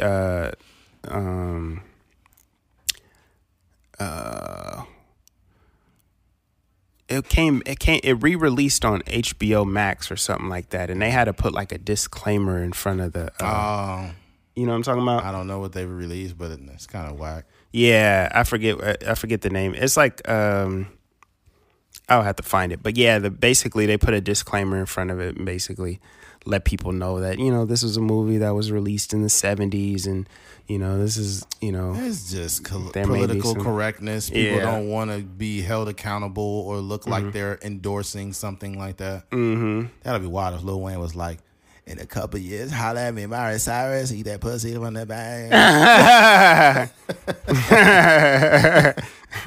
That pussy ain't old enough right now. Like, this dude is crazy. Freaking Lil Wayne. That's funny. All right, where we at? Let's go and move on. Switching gears. Gone with the Wind. Okay. Yeah, that's the one I was They redid it. They made it. They changed the color and everything too. Mm-hmm. All right, switching gears. Oh man, I missed it. Hold on, we can't move on because I missed some important shit in that last conversation. We just went on a fucking tangent. I'll say this: there were protesters prior to the fire. I mean, not the Fire Festival. Prior to Burning Man, right? And the protesters wanted to stop them from having Burning Man because the weekend-long festival in Black Rock Desert produces over 100,000 tons of carbon dioxide. Mm-hmm. So they were climate, what do you call it? Climate, what do you call it? Not climate control. What the fuck do you call it? Climate change protesters. Mm-hmm. They're climate change protesters that didn't want this, but they eventually got overturned. The police ran over the little barricade, and they had to unblock the road. And then after they did that, then this happened. So I just wanted to put that in there also. Yeah. That the protesters had got overran by the police and all the other Burning Man ongoers because they created a hostile environment where there was thousands of people stuck on the road because of their little protests. Mm-hmm. So, yeah. But anyways, we can move on now. I just wanted to add that in there. All right. All right. Switching gears. High school football coach arrested, charged with battery after hitting a player on the sideline. All right, and this is an absolutely fucked up story. All the youth football coach, high school football coaches, college, whatever, don't ever put your fucking hands on a kid, you dumbass. Just because your life sucks doesn't mean you hit kids. That ain't right. Yeah. That ain't right. You like some of these coaches, they do this, they have to know that young man does not have representation at home. Because if I had a son and you hit my son, I don't give a fuck if we're in the middle of the game. I'm going to kick your fucking ass. And I was telling you earlier, even if it wasn't my kid and it was like my son's kid, I mean my son's friend and his mom or dad wasn't at the game, I'm going to fuck you up too. Yeah. Because you're hitting a kid because you don't think he has somebody that cares about him. Yeah. And that ain't right, man. I love football, but it's a game at the end of the day. Yeah. It is a game. These kids matter more than that fucking game. All right, high school football coach arrested, charged with battery after hitting player on the sideline. In Atlanta, a high school coach has been arrested after physically assaulting a player. The incident happened during Saturday's football game between Benjamin E. Mays High and Douglas High School in Atlanta, which was live streamed over the weekend by a local station. Peachtree TV, the broadcast showed a Benjamin E. Mays assistant coach strike a player in the stomach on the sidelines, which resulted in the player doubling over in pain. Yeah, the young man was like leaning over like, oh, man, like you really hit me, right? And I don't think that was the first time he did it, right? And then on Tuesday, Atlanta Public Schools confirmed to USA Today Sports that Sledge was arrested on simple battery charges following the incident. The school district added that Sledge was a lay coach described by the Georgia High School Association as a community coach. That doesn't work at the school or any professional certifications.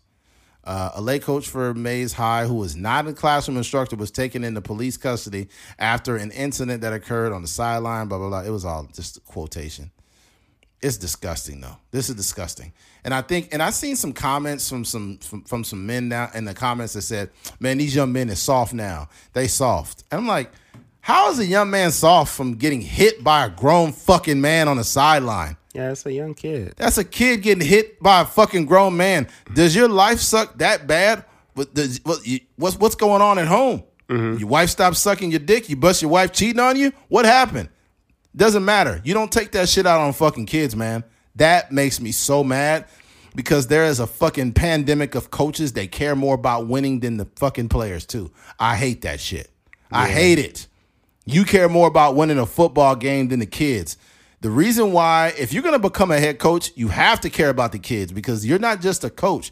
You are an adult figure that they will remember for the rest of their lives, right? You're going to be a person that either took their talents to the next level and helped craft a vision in a young man that's going to make him a better person, overall person, and a football player. And I think that holds like precedent over everything. So don't be the guy that you're just angry and mad and you want to win by any means necessary and you want to hit him. I feel like the best way to win as a coach is to actually give a fuck about the person underneath the pads and underneath the helmet. Yeah. You know, because if you know I care about you and I'm trying to bring the best out of you, when I do raise my voice or get mad, it's because I want better for you.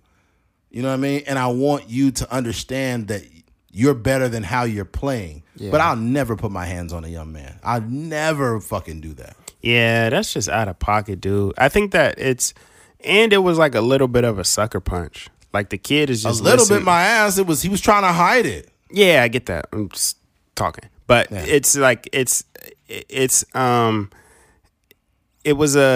situation where, you know, the kid is just listening to him and he's probably like, you know how it is. Like coach is always saying like, don't talk back and all these other things. So he just listening to him, getting the instructions and who knows what happened on the previous play. But he just get punched in the stomach. He probably just thinking like, nigga, what? Like, I'm playing football. You know what I mean? And like you said, this is a game at the end of the day. It's not like, especially in high school, there's not really any stakes. Like, you do have like playoff positions and people trying to get scholarships and stuff like that. But at the end of the day, high school is the last moment before it turns into a business. So it's just, like you said, it's just no room for this. And I think that I've even seen situations where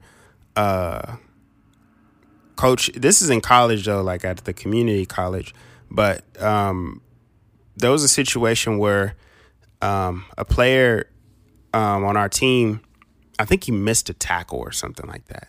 So at halftime, we walk into our locker room and the defensive coordinator comes down. The defensive coordinator's up in the box. So he comes down and he asked the player like, yo, what happened over there? And then the player kind of like brushed him off and he just kind of walked off. And then he was like, yo, don't turn your back on me. And I think he like goes up to grab him. The thing about college, which is different than, these high school kids, is it's different in college. It's like it's mano a mano. And we all grown men here. 100%. It ain't like 15, 16-year-old kid that is just kind of really finding himself. There's grown men here that been in fights and been in real life situations, been shot at and all kind of other stuff. Yeah. So that coach was probably about to get rolled up, like to be honest with that. Or they was gonna fight. I don't know who was gonna win, but it was gonna be a tussle. And that's the difference between these high school situations. I'm gonna say this too, because people might think I'm wrong for saying this. Like, it's not all the coach's fault. It was only one guy that did it. Shame on every fucking coach there that is aware of this man hitting fucking teenagers. And I'm gonna tell you why. If I was on a coaching staff, right, and the coaching staff was great, say it was great, they did a good job, but they had one coach that they allowed to be a fucking tyrant. Yeah. They allowed him to hit players. They allowed him to cuss people out and fucking tell them they were pussies and you ain't shit, fuck you and all that. Yeah. If they allow that, I'm quitting that job as a coach. I do not want to be a part of a culture that demeans and belittles and physically assaults fucking teenagers. That is not how you put confidence into a young man. Yeah. That is not how you fucking do it. If I'm having a conversation or I'm talking to one of my players and I know he's a good player and he's just playing bad, I'm like, hey, man, you're better than that. You're playing like shit right now. But I know you're better. I've seen you in practice. I've seen you dominate every day. Just be who you're supposed to be. Yeah. It's very common sense. You don't have to fucking rip into him and say, you fucking suck dick. You fucking do terrible. You suck. Get it together. It's like, dude, you don't have to belittle somebody. I've seen some. I've played football so long. I've seen some wild stuff. I've definitely seen like coaches not like that. I ain't never seen no coach like punch somebody, but I've seen a coach like definitely walk up on somebody like if they wanted to like do some damage to them. You better be like careful. grabbing jerseys and stuff like that. But yeah, I think they know who they can do that to though. It's probably because that's in Atlanta. And them niggas is crazy out there. So I know it's a couple of them dudes like, it couldn't have been me. Yeah, that nigga punched me in my stomach.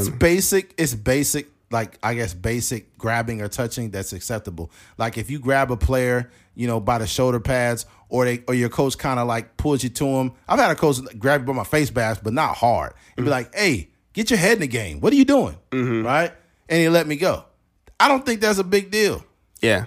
But if a coach grab your face mask and he pulling you like, what are you doing? I seen Trent Dilfer going off on one of his players. Mm-hmm. I was like, oh my God, this is terrible. Yeah, Trent Dilfer physically assaulted and grabbed him so bad that one of his staff and another player on the team had to grab him. And then he pushed another player. I'm like, dude, I don't give a fuck I don't care what's going on. I'm going on the field. And I'm whooping your ass. And they going, that nigga Eddie gonna be fighting Trent Dilfer. Bro, I swear to God, you will never put your hands on my kid. Ever. Yeah. Fuck you. I will walk right by the police and I'll be like, he assaulted my son. I assault him right on the fucking 50-yard line. Yeah. And before the police, and here's the thing. Hello, staff and police. When you see something like this, you need to arrest the coach right on the fucking field. Do not allow a coach to assault a kid and you're like, well, that's just hard-nosed football. Just let him discipline. Fuck that. I feel like your coach shouldn't really, now that this is becoming more prevalent, especially we've seen it with the little kids. Yeah, the like little kids. It made me so mad. Coach was like beating up on a little kid. Yeah, little Pee-wee League, man. Unless it's encouragement or something like that, I don't think you should put your hands on no kid. Not even like grabbing a fit. Like, you said, I don't even think that's okay technically, but because of the situation and the climate we in where they taking it too far, they punching kids, like I don't even think that's okay. Like don't grab no kid jersey or nothing like that. But if you like want to, if you want to encourage them or like, give them a little shoulder bump if they make a tackle or something like that, cool. But if it's in any sort of way, like a negative experience or a negative emotion attached to it, just keep your hands off. You can talk to a player all you want to. But what I loved is when Travis Hunter, Travis Hunter got an interception yesterday, and then Deion got in his face, and he's like, "You him? I told you, you him. I told you." Like he was yelling at him, but it was encouragement. Yeah. I feel like you get further by encouraging somebody. Like, let's say, for example, I got a DB out there. He's getting beat. He's getting discouraged. I'll be like, I know you're a great player. Just get it together. And as soon as he makes a play, I'm going to get in his face. I'll be like, I told you. I think a lot of coaches, just me as a lot of times you by yourself, if that makes sense. Like, you obviously on a team, but it's like your role as a player is like it's just you. Mm-hmm. So if you getting beat terribly, a lot of times you're not going to get the encouragement that you probably wish you had. That's the fucking problem, though. Yeah, especially like it's happened to me sometimes. I remember one time I was getting beat so bad, I just started crying. Like and this was like in I was like in 8th grade. It was a dude named Matt Sumlin. He was kicking my ass. Oh, tall Matt, light skinned Matt. That's my dad's friend's son. Yeah, he was like, he wasn't like really good. But he was just fat. He was a little bit faster than me, and I was just getting abused. And they just, when you own the island by yourself, and they just throwing the ball to him every play, and you getting touchdown scored on you. I just felt like you didn't cry during the game though. It was during the game. Like, wow. So like not.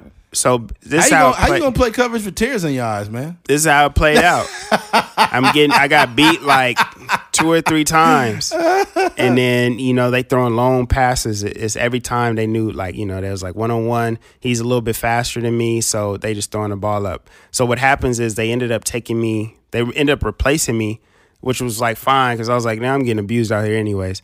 But they took me out, and then I think what happened is like, somebody ended up catching like an interception, and then I just got a crackback block.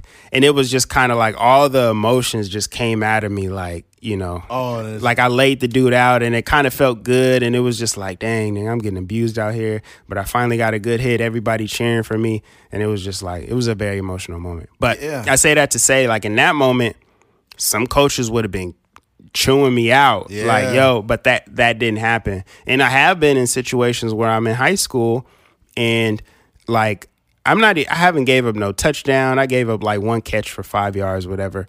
And I go in at halftime and the coach is like, Fingers, you're getting abused out there. And I'm like, okay. So I just walk, you can't really say nothing to the coach. You just kind of I don't know what he was looking at. Yeah, I don't know. I got beat on a double move, but they didn't catch the ball. But basically it's like, it's two ways you can have that conversation. You can say like, hey, like what you were saying. Where did he tell you? Did he tell you on the walk into there, or what did he tell you? Yeah, we're walking in at halftime to the That's a bad room. Time to tell a player. Yeah.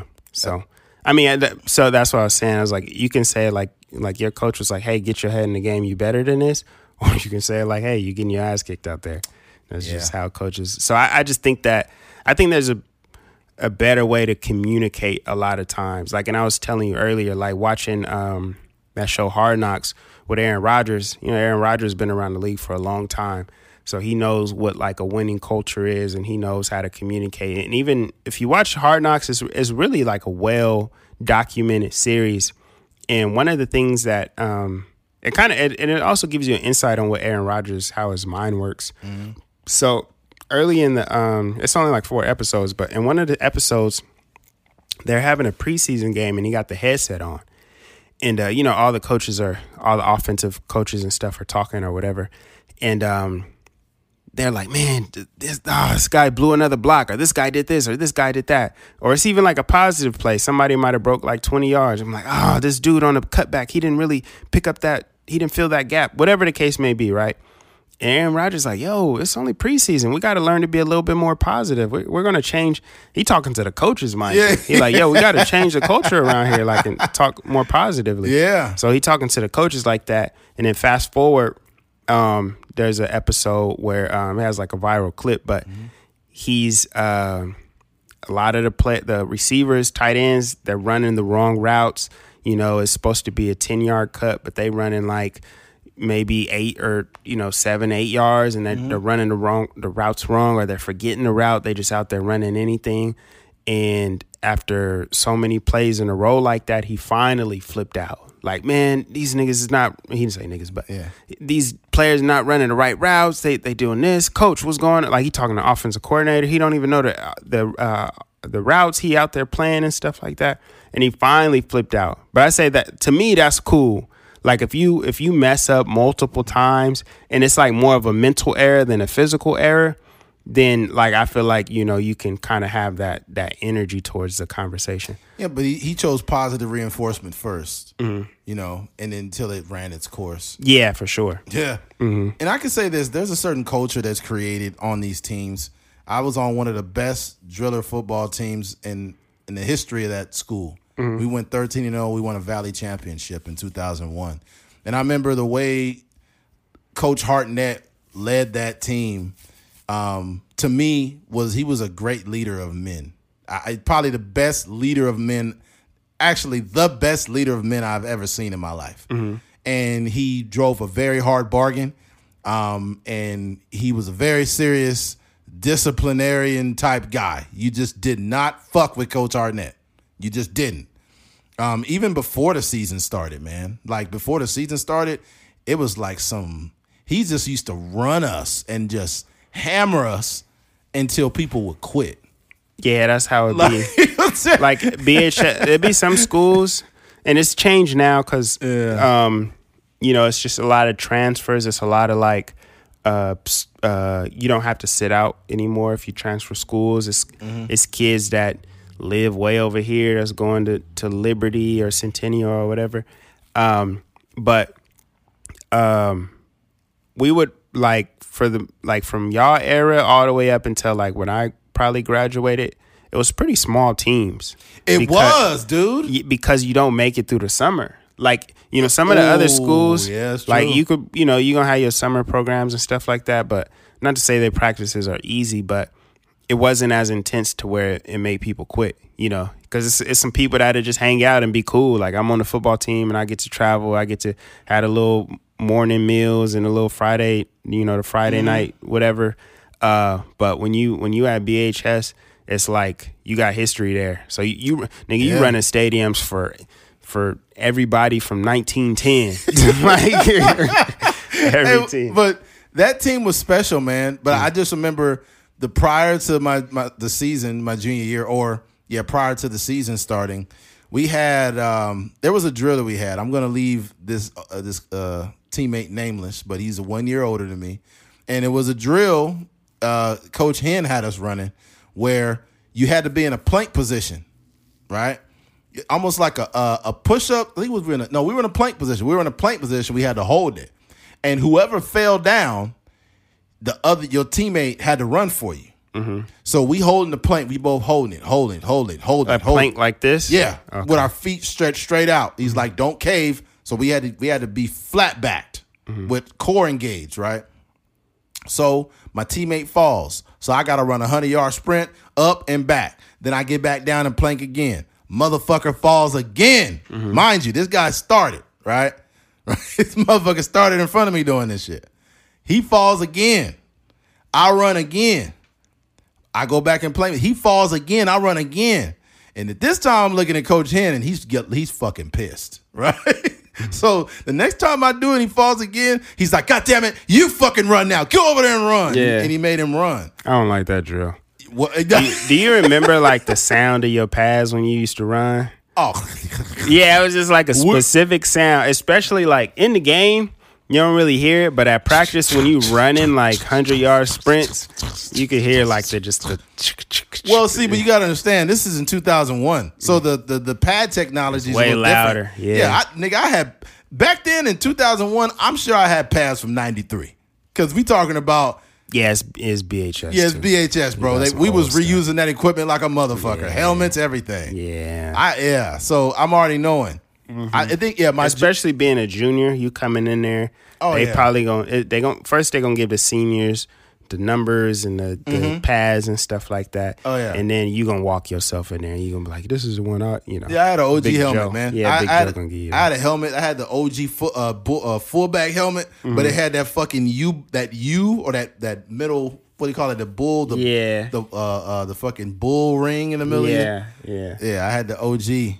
Mm-hmm. That OG helmet where and then back then they had inside the helmet, they had the little air pods that they had to air it up. They put the little thing in the top. Yeah. Boy, let me tell you something. Those helmets was trash. You didn't like it? Fuck no, them helmets was trash. All them helmets that we had back then was trash. Mm-hmm. That's probably why. And then back then, the whole concussion thing, wasn't nobody worried about it. They called concussion stingers back then. You got a stinger, kid. Get back in there. Yeah. And it's like, man, nigga, my brain hurts. I'm not supposed to be playing football now. What's going on? My brain ricocheting off my freaking skull. Bro, shout out to Greg Green. I'm sure he probably doesn't listen to the podcast, but we had a left tackle, Greg Green. He's my age. Mm. Greg, every play that dude led with his forehead, dude. He used to block like that. Mm-hmm. So I remember during the middle of the season, he started getting his head taped up. God damn. I swear to God, he was literally getting his fucking head taped during the middle of the season. Because he wasn't real big, but he could block. But it's almost like he would hit people with the crown of his helmet. Mm-hmm. And they never called him for it. Yeah. But now that he would have had so many fucking penalties for that shit. Yeah, it's a different era now. Yeah, man. That was... It brings me back. I got way off track though with this goddamn football story. But whenever we were failing or we were fucking up on defense, whatever it was, Coach Hartnett had this little room on the side when you go into the locker room, and it's like a small slot on the side, and he would call us in there, and it would be just the defense, outside linebackers, defensive. It was D-line, outside linebackers only. Mm-hmm. I think the DBs went with somewhere else, but he would chew us out in a way that was effective. It wasn't like demeaning, but it was like, you need to get your mind right. And the bass in this guy's voice, everybody was locked in. You could hear a fucking mouse. Mm-hmm. Like nobody tried to goof off. Nobody was laughing. Nothing. And it was, yeah. I'd be wondering Like I've been in this. I'll relate it. I'll tie it all together. Like I've seen like basketball players, like college professional basketball players overseas and like NBA and stuff like that. Like I've seen them work out, right? And they'll be doing like just a simple drill where it's like a crossover and a pull-up jump shot. Mm-hmm. And then what's happened is, say they miss like 2 or 3 in a row. Like they'll get mad and they'll kick the ball and it bounce all over the gym and stuff like that. And I'm like, come on, man. Like, come on. And so you see that from the kind of the older guys. And then all of a sudden you start to see like a high school kid do the same thing. Like he'll miss 2 or 3 in a row and he'll kick the ball all across the gym. And I'm like, you don't really feel, that's not an original thought or idea. That you're just kind of mimicking what this professional basketball player is doing. Like you think that that's like the normal behavior. If you miss 2, 3 jump shots in a row, you get mad and kick the ball. So I say that to say, like, how much of like that coaching, that what do you call that? That mimicking. Yeah, that kind of vibe of a football coach, the yelling and all that stuff. It makes it worse. How much of that is like original? How much of that is just like playing into like the idea of what the coach is supposed to do? It's almost like the pastor at church. Mm-hmm. Like, the Lord said, why do you need to talk like that? Mm-hmm. Like, how many times have you seen this song and dance that you've incorporated into your life, and you don't really talk like that, but that's how you think you should talk, so you do it. It's like it's the same as the radio guy. Joe Rogan was talking about it. Like the radio guy is like, hey, 74.405 KFM. It's or like the YouTube voice. Hey guys. What's up, guys? What's up, guys? It's like, you don't have to do that. Yeah. You know that? Yeah. You don't. Yeah. You don't have to do that. Yeah. What I'll say is, I'll say this too before we move on, because I could talk till I'm blue in the face. That team was still to this day has to be the most special thing that I've ever been a part of in my life. It had to have been that undefeated Valley Championship team. Just the culture of that.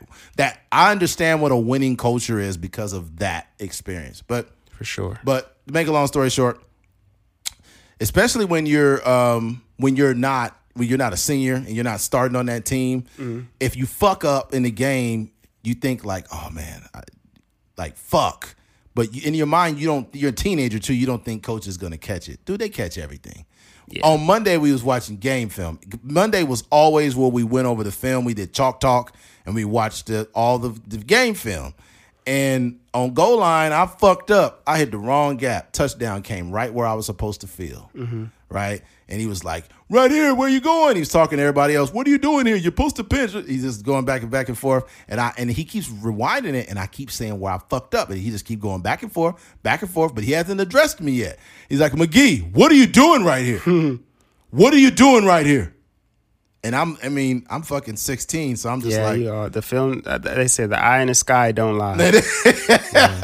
And the play went right where I was supposed to go. Motherfucking scored. I was like, God that happened to me on kickoff when I was at BC. Yeah, and you think you get it. We won the game, so we played like Mount Sac, and Mount Sac was stacked. They had like Joe Montana's son as the quarterback and all this other stuff, like a couple D1 guys on their team.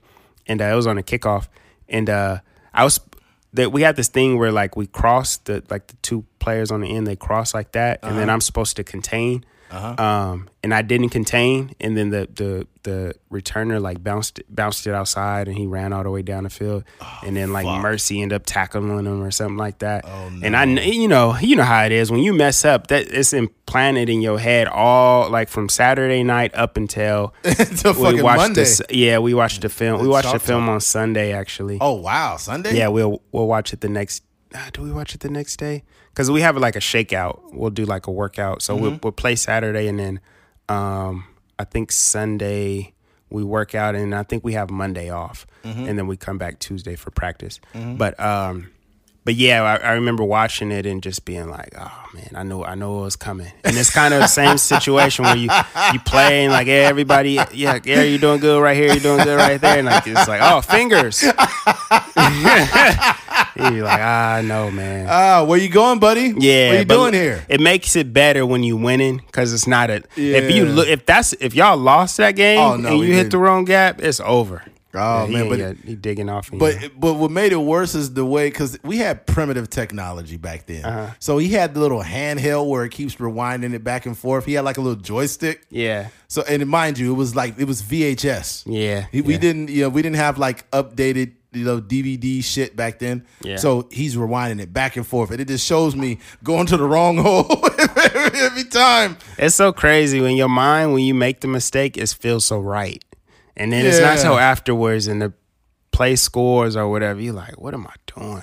I know I'm not supposed to go there. Yeah, that was absolutely stupid. And in your mind, you think you're just trying to make a play, but you fucked it all up. Yeah. You doing, it's like, it's the doing too much. Like, you just got to do your job. That's where everybody be screwing up, especially in football. The thing that sucks about football is you get exposed by being an idiot. Yeah. It's one thing, like I was saying, it's one thing to have a physical mistake. Yeah. Like you get juked or you get ran over or something like that. But generally, the ones that are the worst is the mental mistakes where you hit the wrong gap or you in the wrong coverage and, you're not on the same page as everybody else on the team. Those are the worst. That's when the big 20, 30-yard plays come from. I think what happens is when you get roasted on film or you've watched so much film or you play a certain position, you can see who's fucking up in NFL and college games. For sure. Like, I remember the reason why USC lost to the Texas Longhorns that year with Vince Young is because Frosty Rucker didn't contain outside. Yeah. What happened is Vince sucked him in. Like, the way, like, I guess Vince pump faked or something. He kind of froze the defense a little bit. Mm-hmm. And then Frosty Rucker tried to make a play, but he ain't fast enough to get upfield. Yeah. So what happened is fucking Vince ended up running full speed outside, and then Frosty didn't have a good angle to catch him, and he went right in there and scored. If Frosty would have stayed outside contained, he would have stopped them from scoring. So when I look at that game, I'm like, Frosty blew it. Yeah. And he's playing defensive end. He played in the NFL for quite some time. That's what I'm saying. Those mental mistakes, though you just get exposed. Yeah. And I was like, that USC shouldn't have lost that game. No. I mean, he was what's the quarterback's name? Matt Leinart? No, the Texas quarterback. Oh, Vince Young. Vince Young. Yeah, Vince Young was good, but that USC team was stacked. Oh God. Yeah, that was a super stacked team, man. Yeah. That's a super good team. All right, let's go ahead and close this thing out here with this next one. If you've been just going on a tangent, I'm sorry for anybody that's not a football fan, and we kind of went on a tangent talking about football for a little bit. Yeah, I'm not apologizing, y'all. This is our journey. You can get to know us a little bit. Right, there you go. Yeah. All right, switching gears. Let's close this thing out. Like what you like. And I say that because we were talking a little bit earlier, kind of had a little bit of a conversation about it. We'll be brief. But I think in society, we get too caught up in social perception, right? And I think it's ruining how we connect with people. And I'm guilty of it. I've done it. I'm sure a lot of women have done it. And it's actually really embarrassing that we have allowed this. Mm-hmm. Like, let's say, for example, there's probably a girl that, she met this dude. He's funny. He's super cool, really nice. She likes him. He likes her. But she kind of doesn't deal with him because he's 5'7". Right?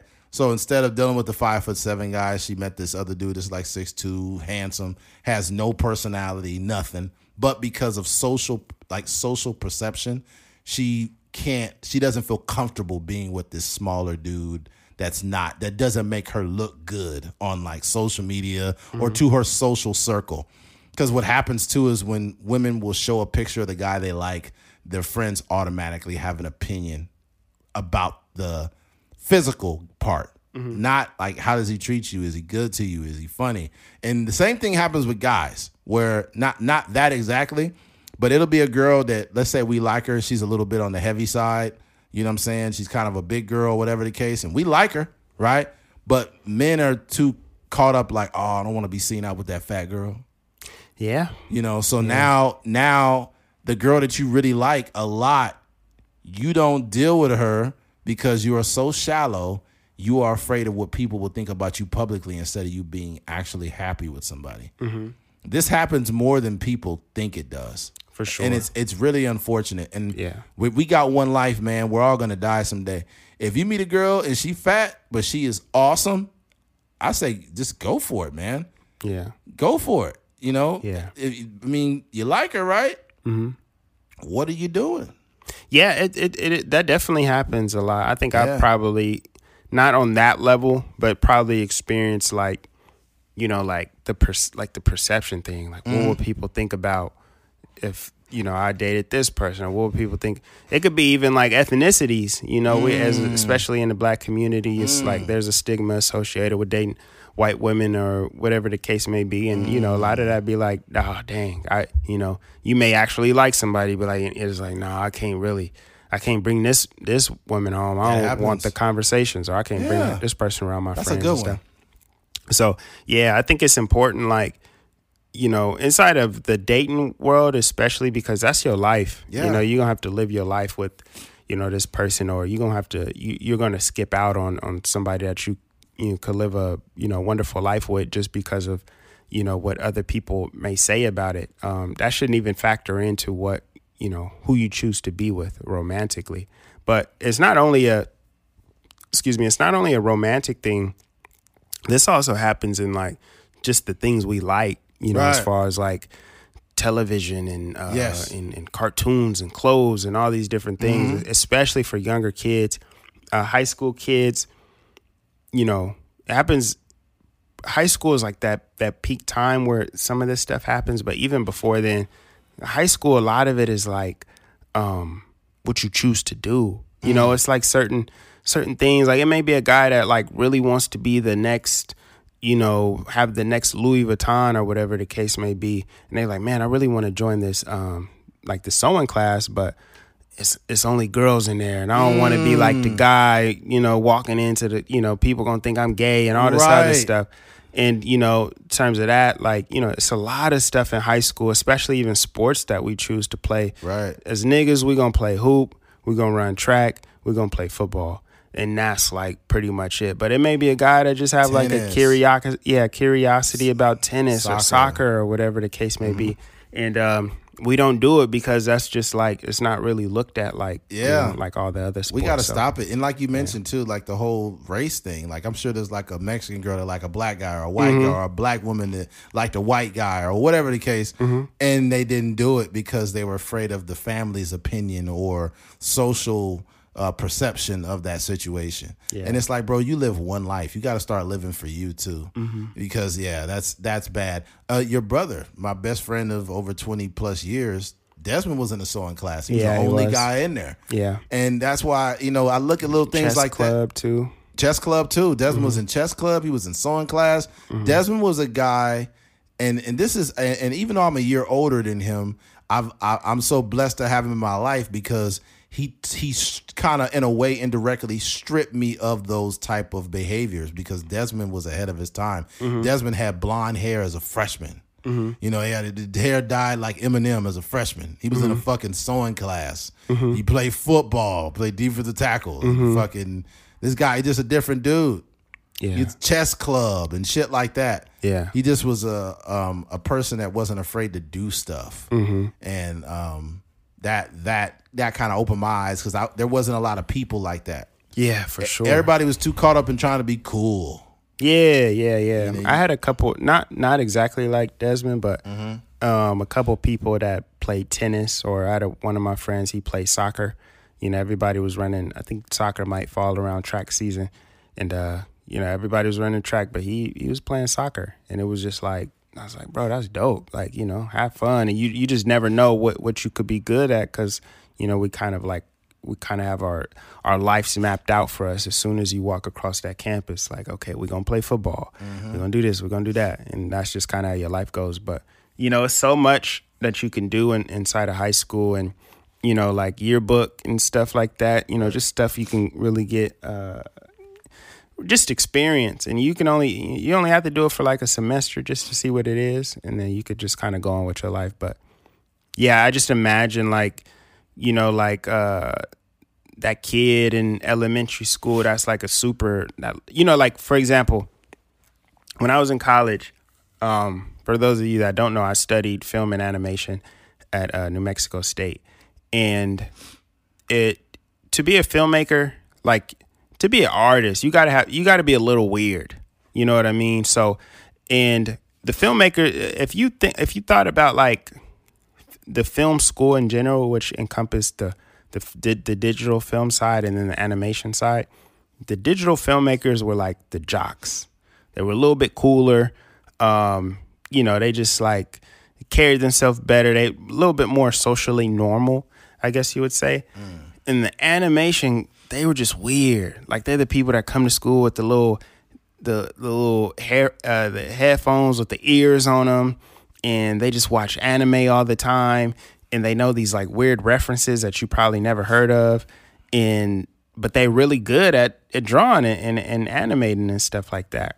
But what happened? I say that to say like what happens a lot of times is, we can all appreciate the same things, but somewhere there could have been a person that was in that situation that their dreams got suppressed because they're in elementary school and somebody is saying like, dog, you weird. Like, why you watching? Like, why you got comic books at school? Like, why you doing that?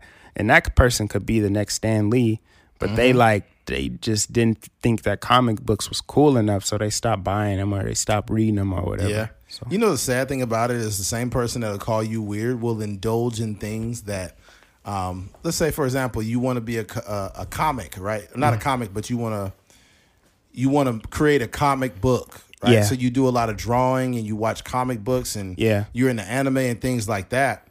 And the same person that'll call you weird is a huge fan of these Marvel movies. What do you think the origin story was? Like a kid with a dream, a person with a dream. You like, man, look at them trying to be a comedian. Like they really think they could do it, bro. Your favorite comedian is Mike Epps and Chris Rock, and they all started off the same way. Yeah. So you indulge. There are people in your family that will doubt that you could do something, but they indulge in watching comedy or going to comedy shows. Yeah. Like that shit is wild to me. But I don't want to get off track. I think you need to like what you like and just don't be afraid of it, man. Just don't be afraid of it, bro. Like regardless of what it is, and just take it head on because you're gonna die someday. Yeah. We're all gonna die, man. I mean, hey, look here. Don't be afraid to date outside of your culture. You like the person, take a shot. Yeah. Right? I'm going to get some shit for that. People like, you said to date white girls. I never said that. But you can. Go ahead and try it out. Yeah, as long as you're okay with it. I mean, that's really You will never have seasoning on your food, but go ahead and try it. That's crazy. No, I'm playing. It's probably I know some white people that be putting seasoning on their food, man. So don't be offended. Don't be offended. Yeah. You guys do a great job with those casseroles. Oh, man. That's crazy. Yeah, man. Yeah. But yeah, I think that's important. Just like you said, like what you like.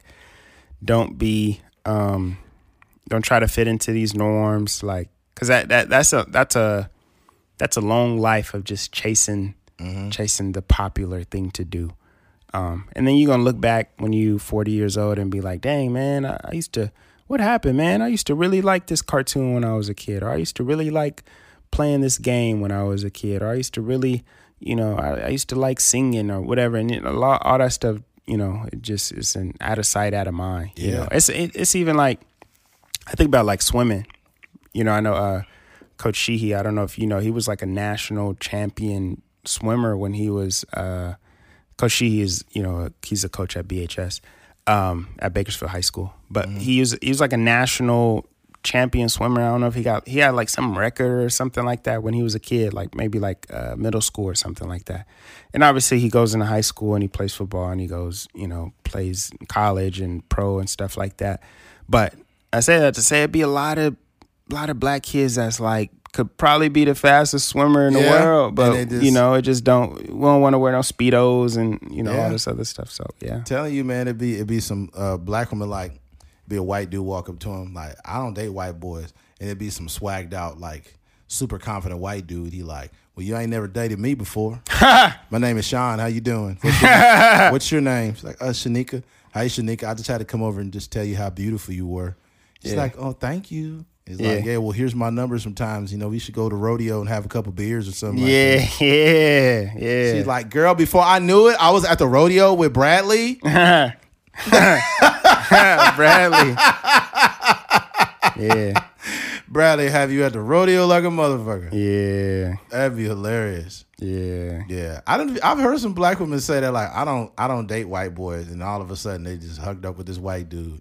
Yeah. Like, there it goes. Some white dudes just be swaggy. They just got the confidence. And a lot of time it don't even be like the black acting white dudes. It'd be like just the white dude that's comfortable with themselves. Yeah. Like they ain't even they just got the confidence. They'll pull up on you with some Wrangler jeans on like, I just came from a long day as welding at work. Yeah. And I seen you over here just looking like a beautiful queen. I had to tell you how you doing. Yeah. Wanted to meet your acquaintance. Just over there at the ranch and just taking care of things, but I took some time off just to come talk to you, beautiful. It's like, oh my God. So like, and then afterwards, she gonna be on Instagram. Got a white boy on my roster. He be buying me pasta and lobster.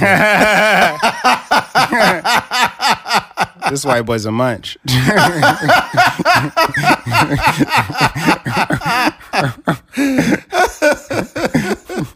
Oh man, that is crazy, man. Yeah. Sometimes I feel like this podcast is missing like a producer / like extra producer, like a Alex or a Taylor. Yeah, that'd be dope. Yeah, one day. Yeah, I know, right? That'd be dope. Taylor is actually more useful than they make it sometimes. She be putting. Yeah, they be talking. I mean, it's kind of the butt of the jokes. Their relationship, yeah. Yeah, on the pod. But they know how useful, or she puts that podcast together. Yeah. If we had Taylor for probably about 10 episodes, then we probably will see like how much value she brings to it. Yeah. Have her as a third mic. Mm-hmm. Yeah. All right. Well, people don't know what we're talking about. We're referencing the Brilliant Idiots podcast. Oh, you're gonna go to the questions? We're gonna go to questions right now. Cool. All right. Well, we don't always ask, but that I'm gonna have to start changing that. I have to start making people a part of the conversation. Yeah, man, that's a good idea. Yeah, you guys asked a few questions, some really good ones. I'll go over them right now. I got them sent to the IG. Excuse me. Okay. Oh, I got another one.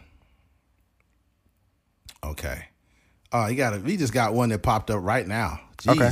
That's dope. It says, do you guys think overtime should be untaxed since we already pay our dues with 40? Fuck yeah. That'd be good. That's a good question. Yeah. They should not be taxing the fuck out of the overtime. Because you get into a new tax bracket and then you're just like, you have to work so much to make less. It's insane. Do you know that there's people, and this is going to go over some people's head. There are some people that make more, but they make less now. Does that make sense? Yeah. You know what I mean? Because you'll go from like a 15% tax bracket to like 25%, and then you're working more hours, and that's how it goes. So you could work more and make less. So that's going to fuck you more. I think that more jobs should allow you. They should pay you what they pay you, and just allow you to pay your taxes on your own. If that makes sense. Something. Yeah. Honestly, dude, what sucks is we sometimes we got to keep the same energy as the government, because the thing that's fucked up is they don't have any transparency, and there's no paper trail of where all your taxes are going. Like, it annoys me when I know how much taxes I'm paying, and then I drive over fucking potholes on the way to work. It's like, hey, I should have a smooth fucking road with as much taxes as I pay. For sure. Like, that is fucking insane. Yeah, it's a crazy pothole right when we turn on the street to our house. Man, oh my God, it's insane. Like, this shit could drive an average American to want to get a brick of cocaine and just do something illegal with it. I like that back in the day, this was years ago, I think it was Domino's. It was Domino's. They were fixing potholes, and then they were putting their logo next to it. It was like a little advertising thing. I was like, that's pretty dope. That's a good like little marketing scheme. They probably fixed like 3 potholes and made a big deal out of it, because they ain't finna spend no money to do the city's job. I mean, if you sell some pizzas out of it, shoot, that's a good idea. There was a dude that he was like a local hero, and I seen it on TikTok. There was a dude, there was so many potholes in like his area that like late at night he would get like a van, and he had this ready mix pothole filler, and he would like pour it in, and he would like pound it into the ground, and he was fixing potholes everywhere. He was like a local hero. Dang, that's dope. I was like, damn. But the thing about it is like, it's sad because the local government needs to fix that. They're not allocating the funds properly, and they're just taking so much money. You know, these motherfuckers are just too much power, man. But yeah, I think everything should be untaxed over personally, but they're just going to find more ways to tax you. That's how it goes. My advice to people is this: if you can find a way to make tax-free money, meaning it does not get reported unless you go report it manually, don't report that shit. Make all of it because they taxing you on everything already. Just make your money and go on about your business. Fuck them. Yeah. That's ridiculous. In some places, it costs $5 for one goddamn McChicken. Are you fucking kidding me? That's crazy. Bro, I think McDonald's, what's the McChicken now? Like $3 now? Yeah, I got one the other day. It was pretty expensive. It might have been $2 something. I forgot. It's almost $3? I sent you a message, but it was expensive. Yeah. Oh my God. Some places it's $5. Yeah, it's crazy. I'm like, dude, this is insane. And you know what's crazy is when I went out to visit your brother, I went to McDonald's out there, and I noticed, I was like, that's odd. And the prices dropped when I got to Bakersfield. By the time I got to Bakersfield, the prices have went back down with McDonald's. Yeah. I'm like, we in the same state, and is that fucking different? God damn. That's crazy. Now that McDonald's is not constricted to a dollar menu, now they just going crazy. They're going crazy, man. Yeah. It's gonna get to the point where you're gonna have to create a McDonald's OnlyFans just about a goddamn. I'm gonna start showing dick to get free food. Yeah, crazy. Yeah, showing dick for McDoubles. hit my link. All right, that's one question there. Another one. It says, tell us something painful someone said to you that still stays with you. I was having relations with this young lady, and she said, "You'll never be a porn star." I'm fucking around. That never happened. I can't think something painful. Probably what my coach said when he said you're getting abused out there. Oh yeah, yeah. That's not something you want to hear, especially like as you know in like football. Confidence is everything. So 100%. if you're playing quarterback or you playing cornerback, those are probably like the two positions that rely the most heavily on confidence. If your coach is telling you that, like that's something that definitely stuck with me. Yeah, I don't remember. I can't think of. You know what? There is something painful that was told to me. I'll leave it nameless, but leave them nameless. But one of my aunts said this, and this is really disrespectful. I wasn't in a great time in my life, and I had a car. At the time, I had a Chevy Malibu. It was a little older, and it wasn't terrible. It didn't have really bad leaks. But she came by one day, and I had went over to the resident, and she said, "Oh, you can't have your car leaking like that out here. This ain't the hood." How'd you feel? I just felt disrespected. Yeah. I felt disrespected because I felt like there was something deeper to that statement, like almost like you're talking to me like I'm some outsider. Yeah. And I thought about it. Like at that moment when she said that, I was just like, what? And then like as time progressed, it was like, is that what you think about me? Like you think about me. That was a very reductive thing to say to me. And that was like Lord, that had to be in 2009. Yeah. When she said that. And it was extremely disrespectful. And one thing about me is I don't say things like that to people because I understand what they can do. And it may seem like something small, like, but it wasn't even, it wasn't said in a joking manner.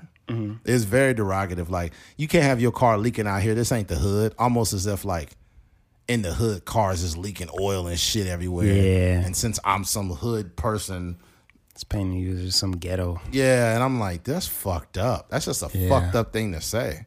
Yeah. And I still remember it. So every now and then it pops up in my head. Yeah. I swear to God. Like every now and then it just pops up and I'm just like, God, that was terrible. Yeah. Like and I don't think family members realize that some of the things that they get away with, we let it slide because you family. Yeah. We let it slide because you family, but if you wasn't family, I probably would have told you to fuck yourself. Yeah.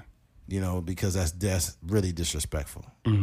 But yeah, now that I think about it, it stays with me. It doesn't affect me, but it's a reminder for me to never replicate or reenact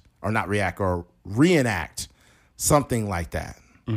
that was definitely not okay. But yeah, there's that. Yeah. Here's another one. What are each of you guys' top 5 podcasts, not including your own? That's a good question. Mm-hmm. All right, I got mine's. Mine's is the Brilliant Idiots podcast, which is a great podcast. Yeah. The Pivot, which is with Fred Taylor, Channing Crowder, and what's his name? Fred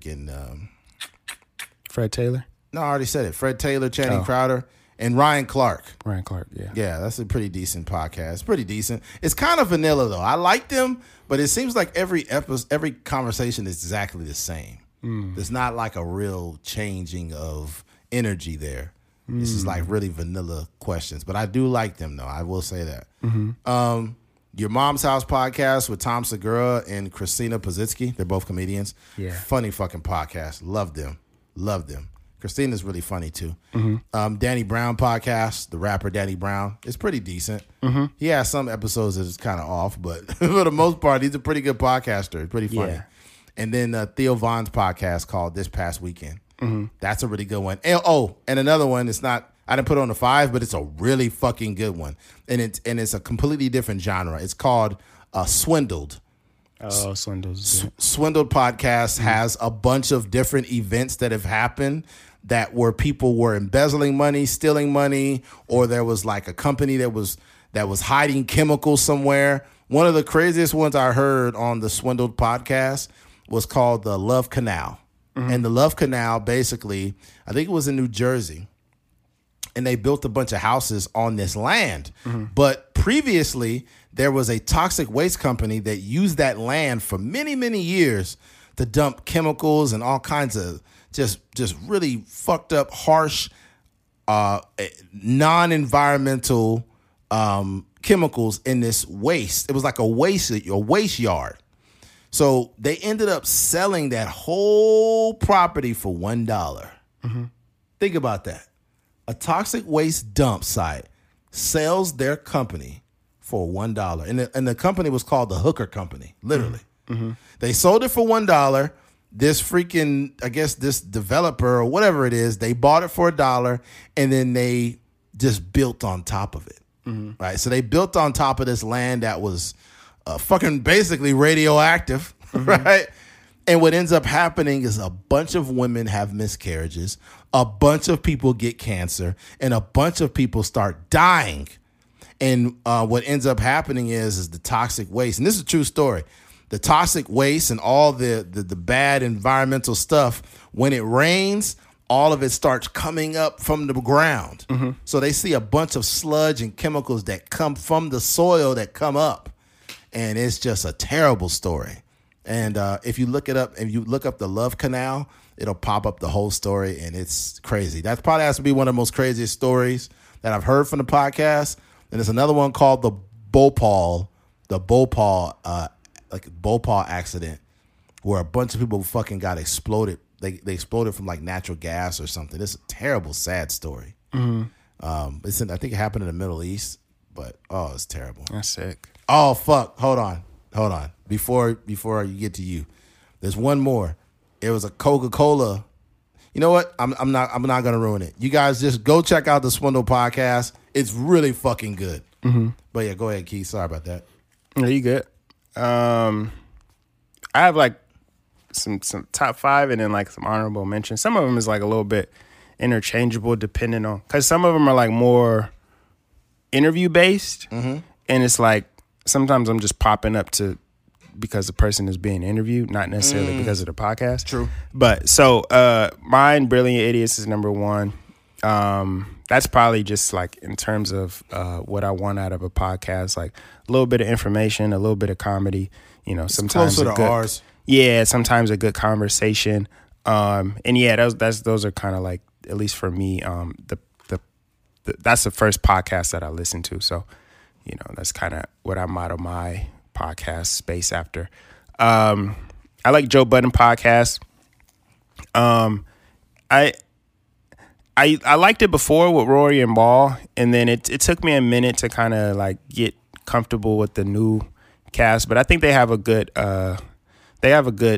a good thing going over there. Yeah, they have some new co-hosts, and they got a female Melissa Ford on there now, and then they have like they just have like good conversations for the most part. And then Earn Your Leisure, I don't listen to it as much as I used to, but definitely just in terms of financial literacy and just having really just inspiration. Like if you're a person that's like just trying to get on your feet and you like, man, I just want to figure out life. I want to figure out how to save money. I want to figure out how to invest. I want to figure out how to start a new business. Like they just be having like dope interviews with like different people. And now they're like starting to get more notoriety. So they're bringing on like more and more, like really, top level executives and stuff now. So Earn Your Leisure is a dope one. And then I got the Pivot on there. I put Pivot and I Am Athlete because like I said before, like a lot of times I'm going there for a specific person.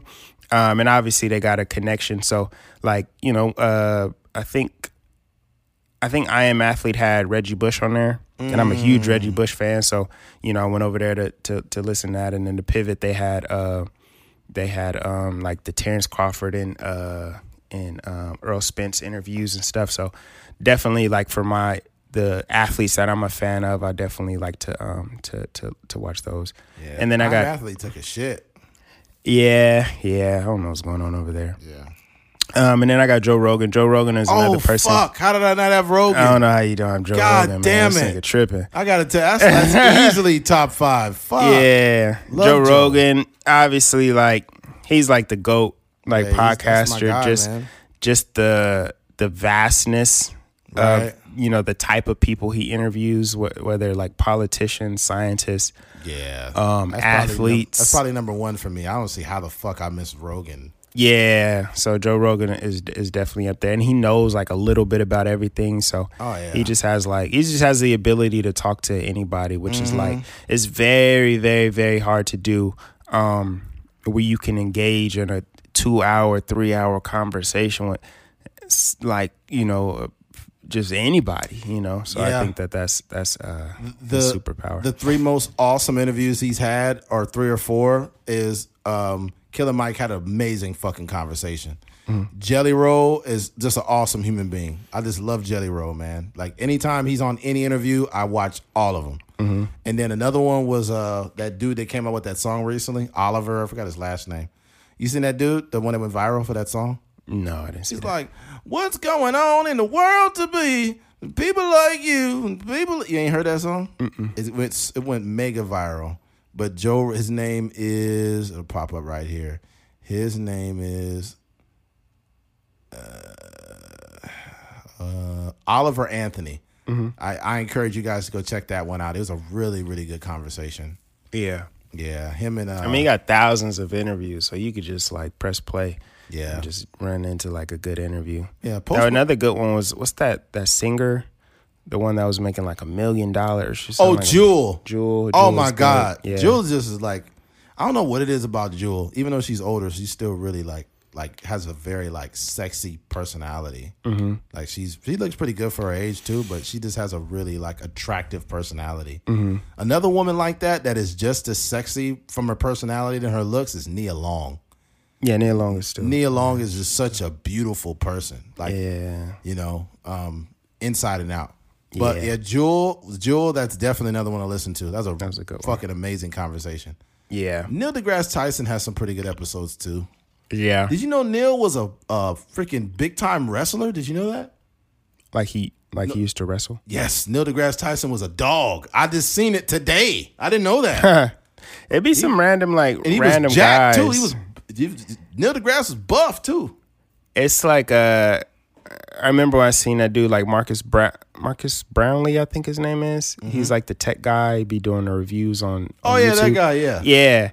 They show him playing like ultimate frisbee. This nigga's a freak athlete. Yeah, he diving is. all over and throwing the frisbee. I'm like, what the heck? The hell? Yeah, he's like not a regular frisbee dude. Like he's athletically gifted. I seen. Yeah. So there's something in there. Yeah. But yeah, Joe Rogan is definitely that's kind of like if you just want like an introduction to what podcasting is, that's the one to go to. Joe's the guy. And then I got some honorable mentions. I got $1 million worth of game. Like I said, that one is kind of like dependent on who they're interviewing. Yeah. You know what I mean? Because I'm not a fan of all the people that they interview, but certain athletes, certain rappers, and entertainers, I definitely like. You know, 100%. Going over there because they're hilarious together. Wallow and Gilly, so that's definitely a good podcast. And then one that's kind of like random is I listened to this one. It's called Right On. It's a screenwriting podcast, and they're sponsored by Final Draft.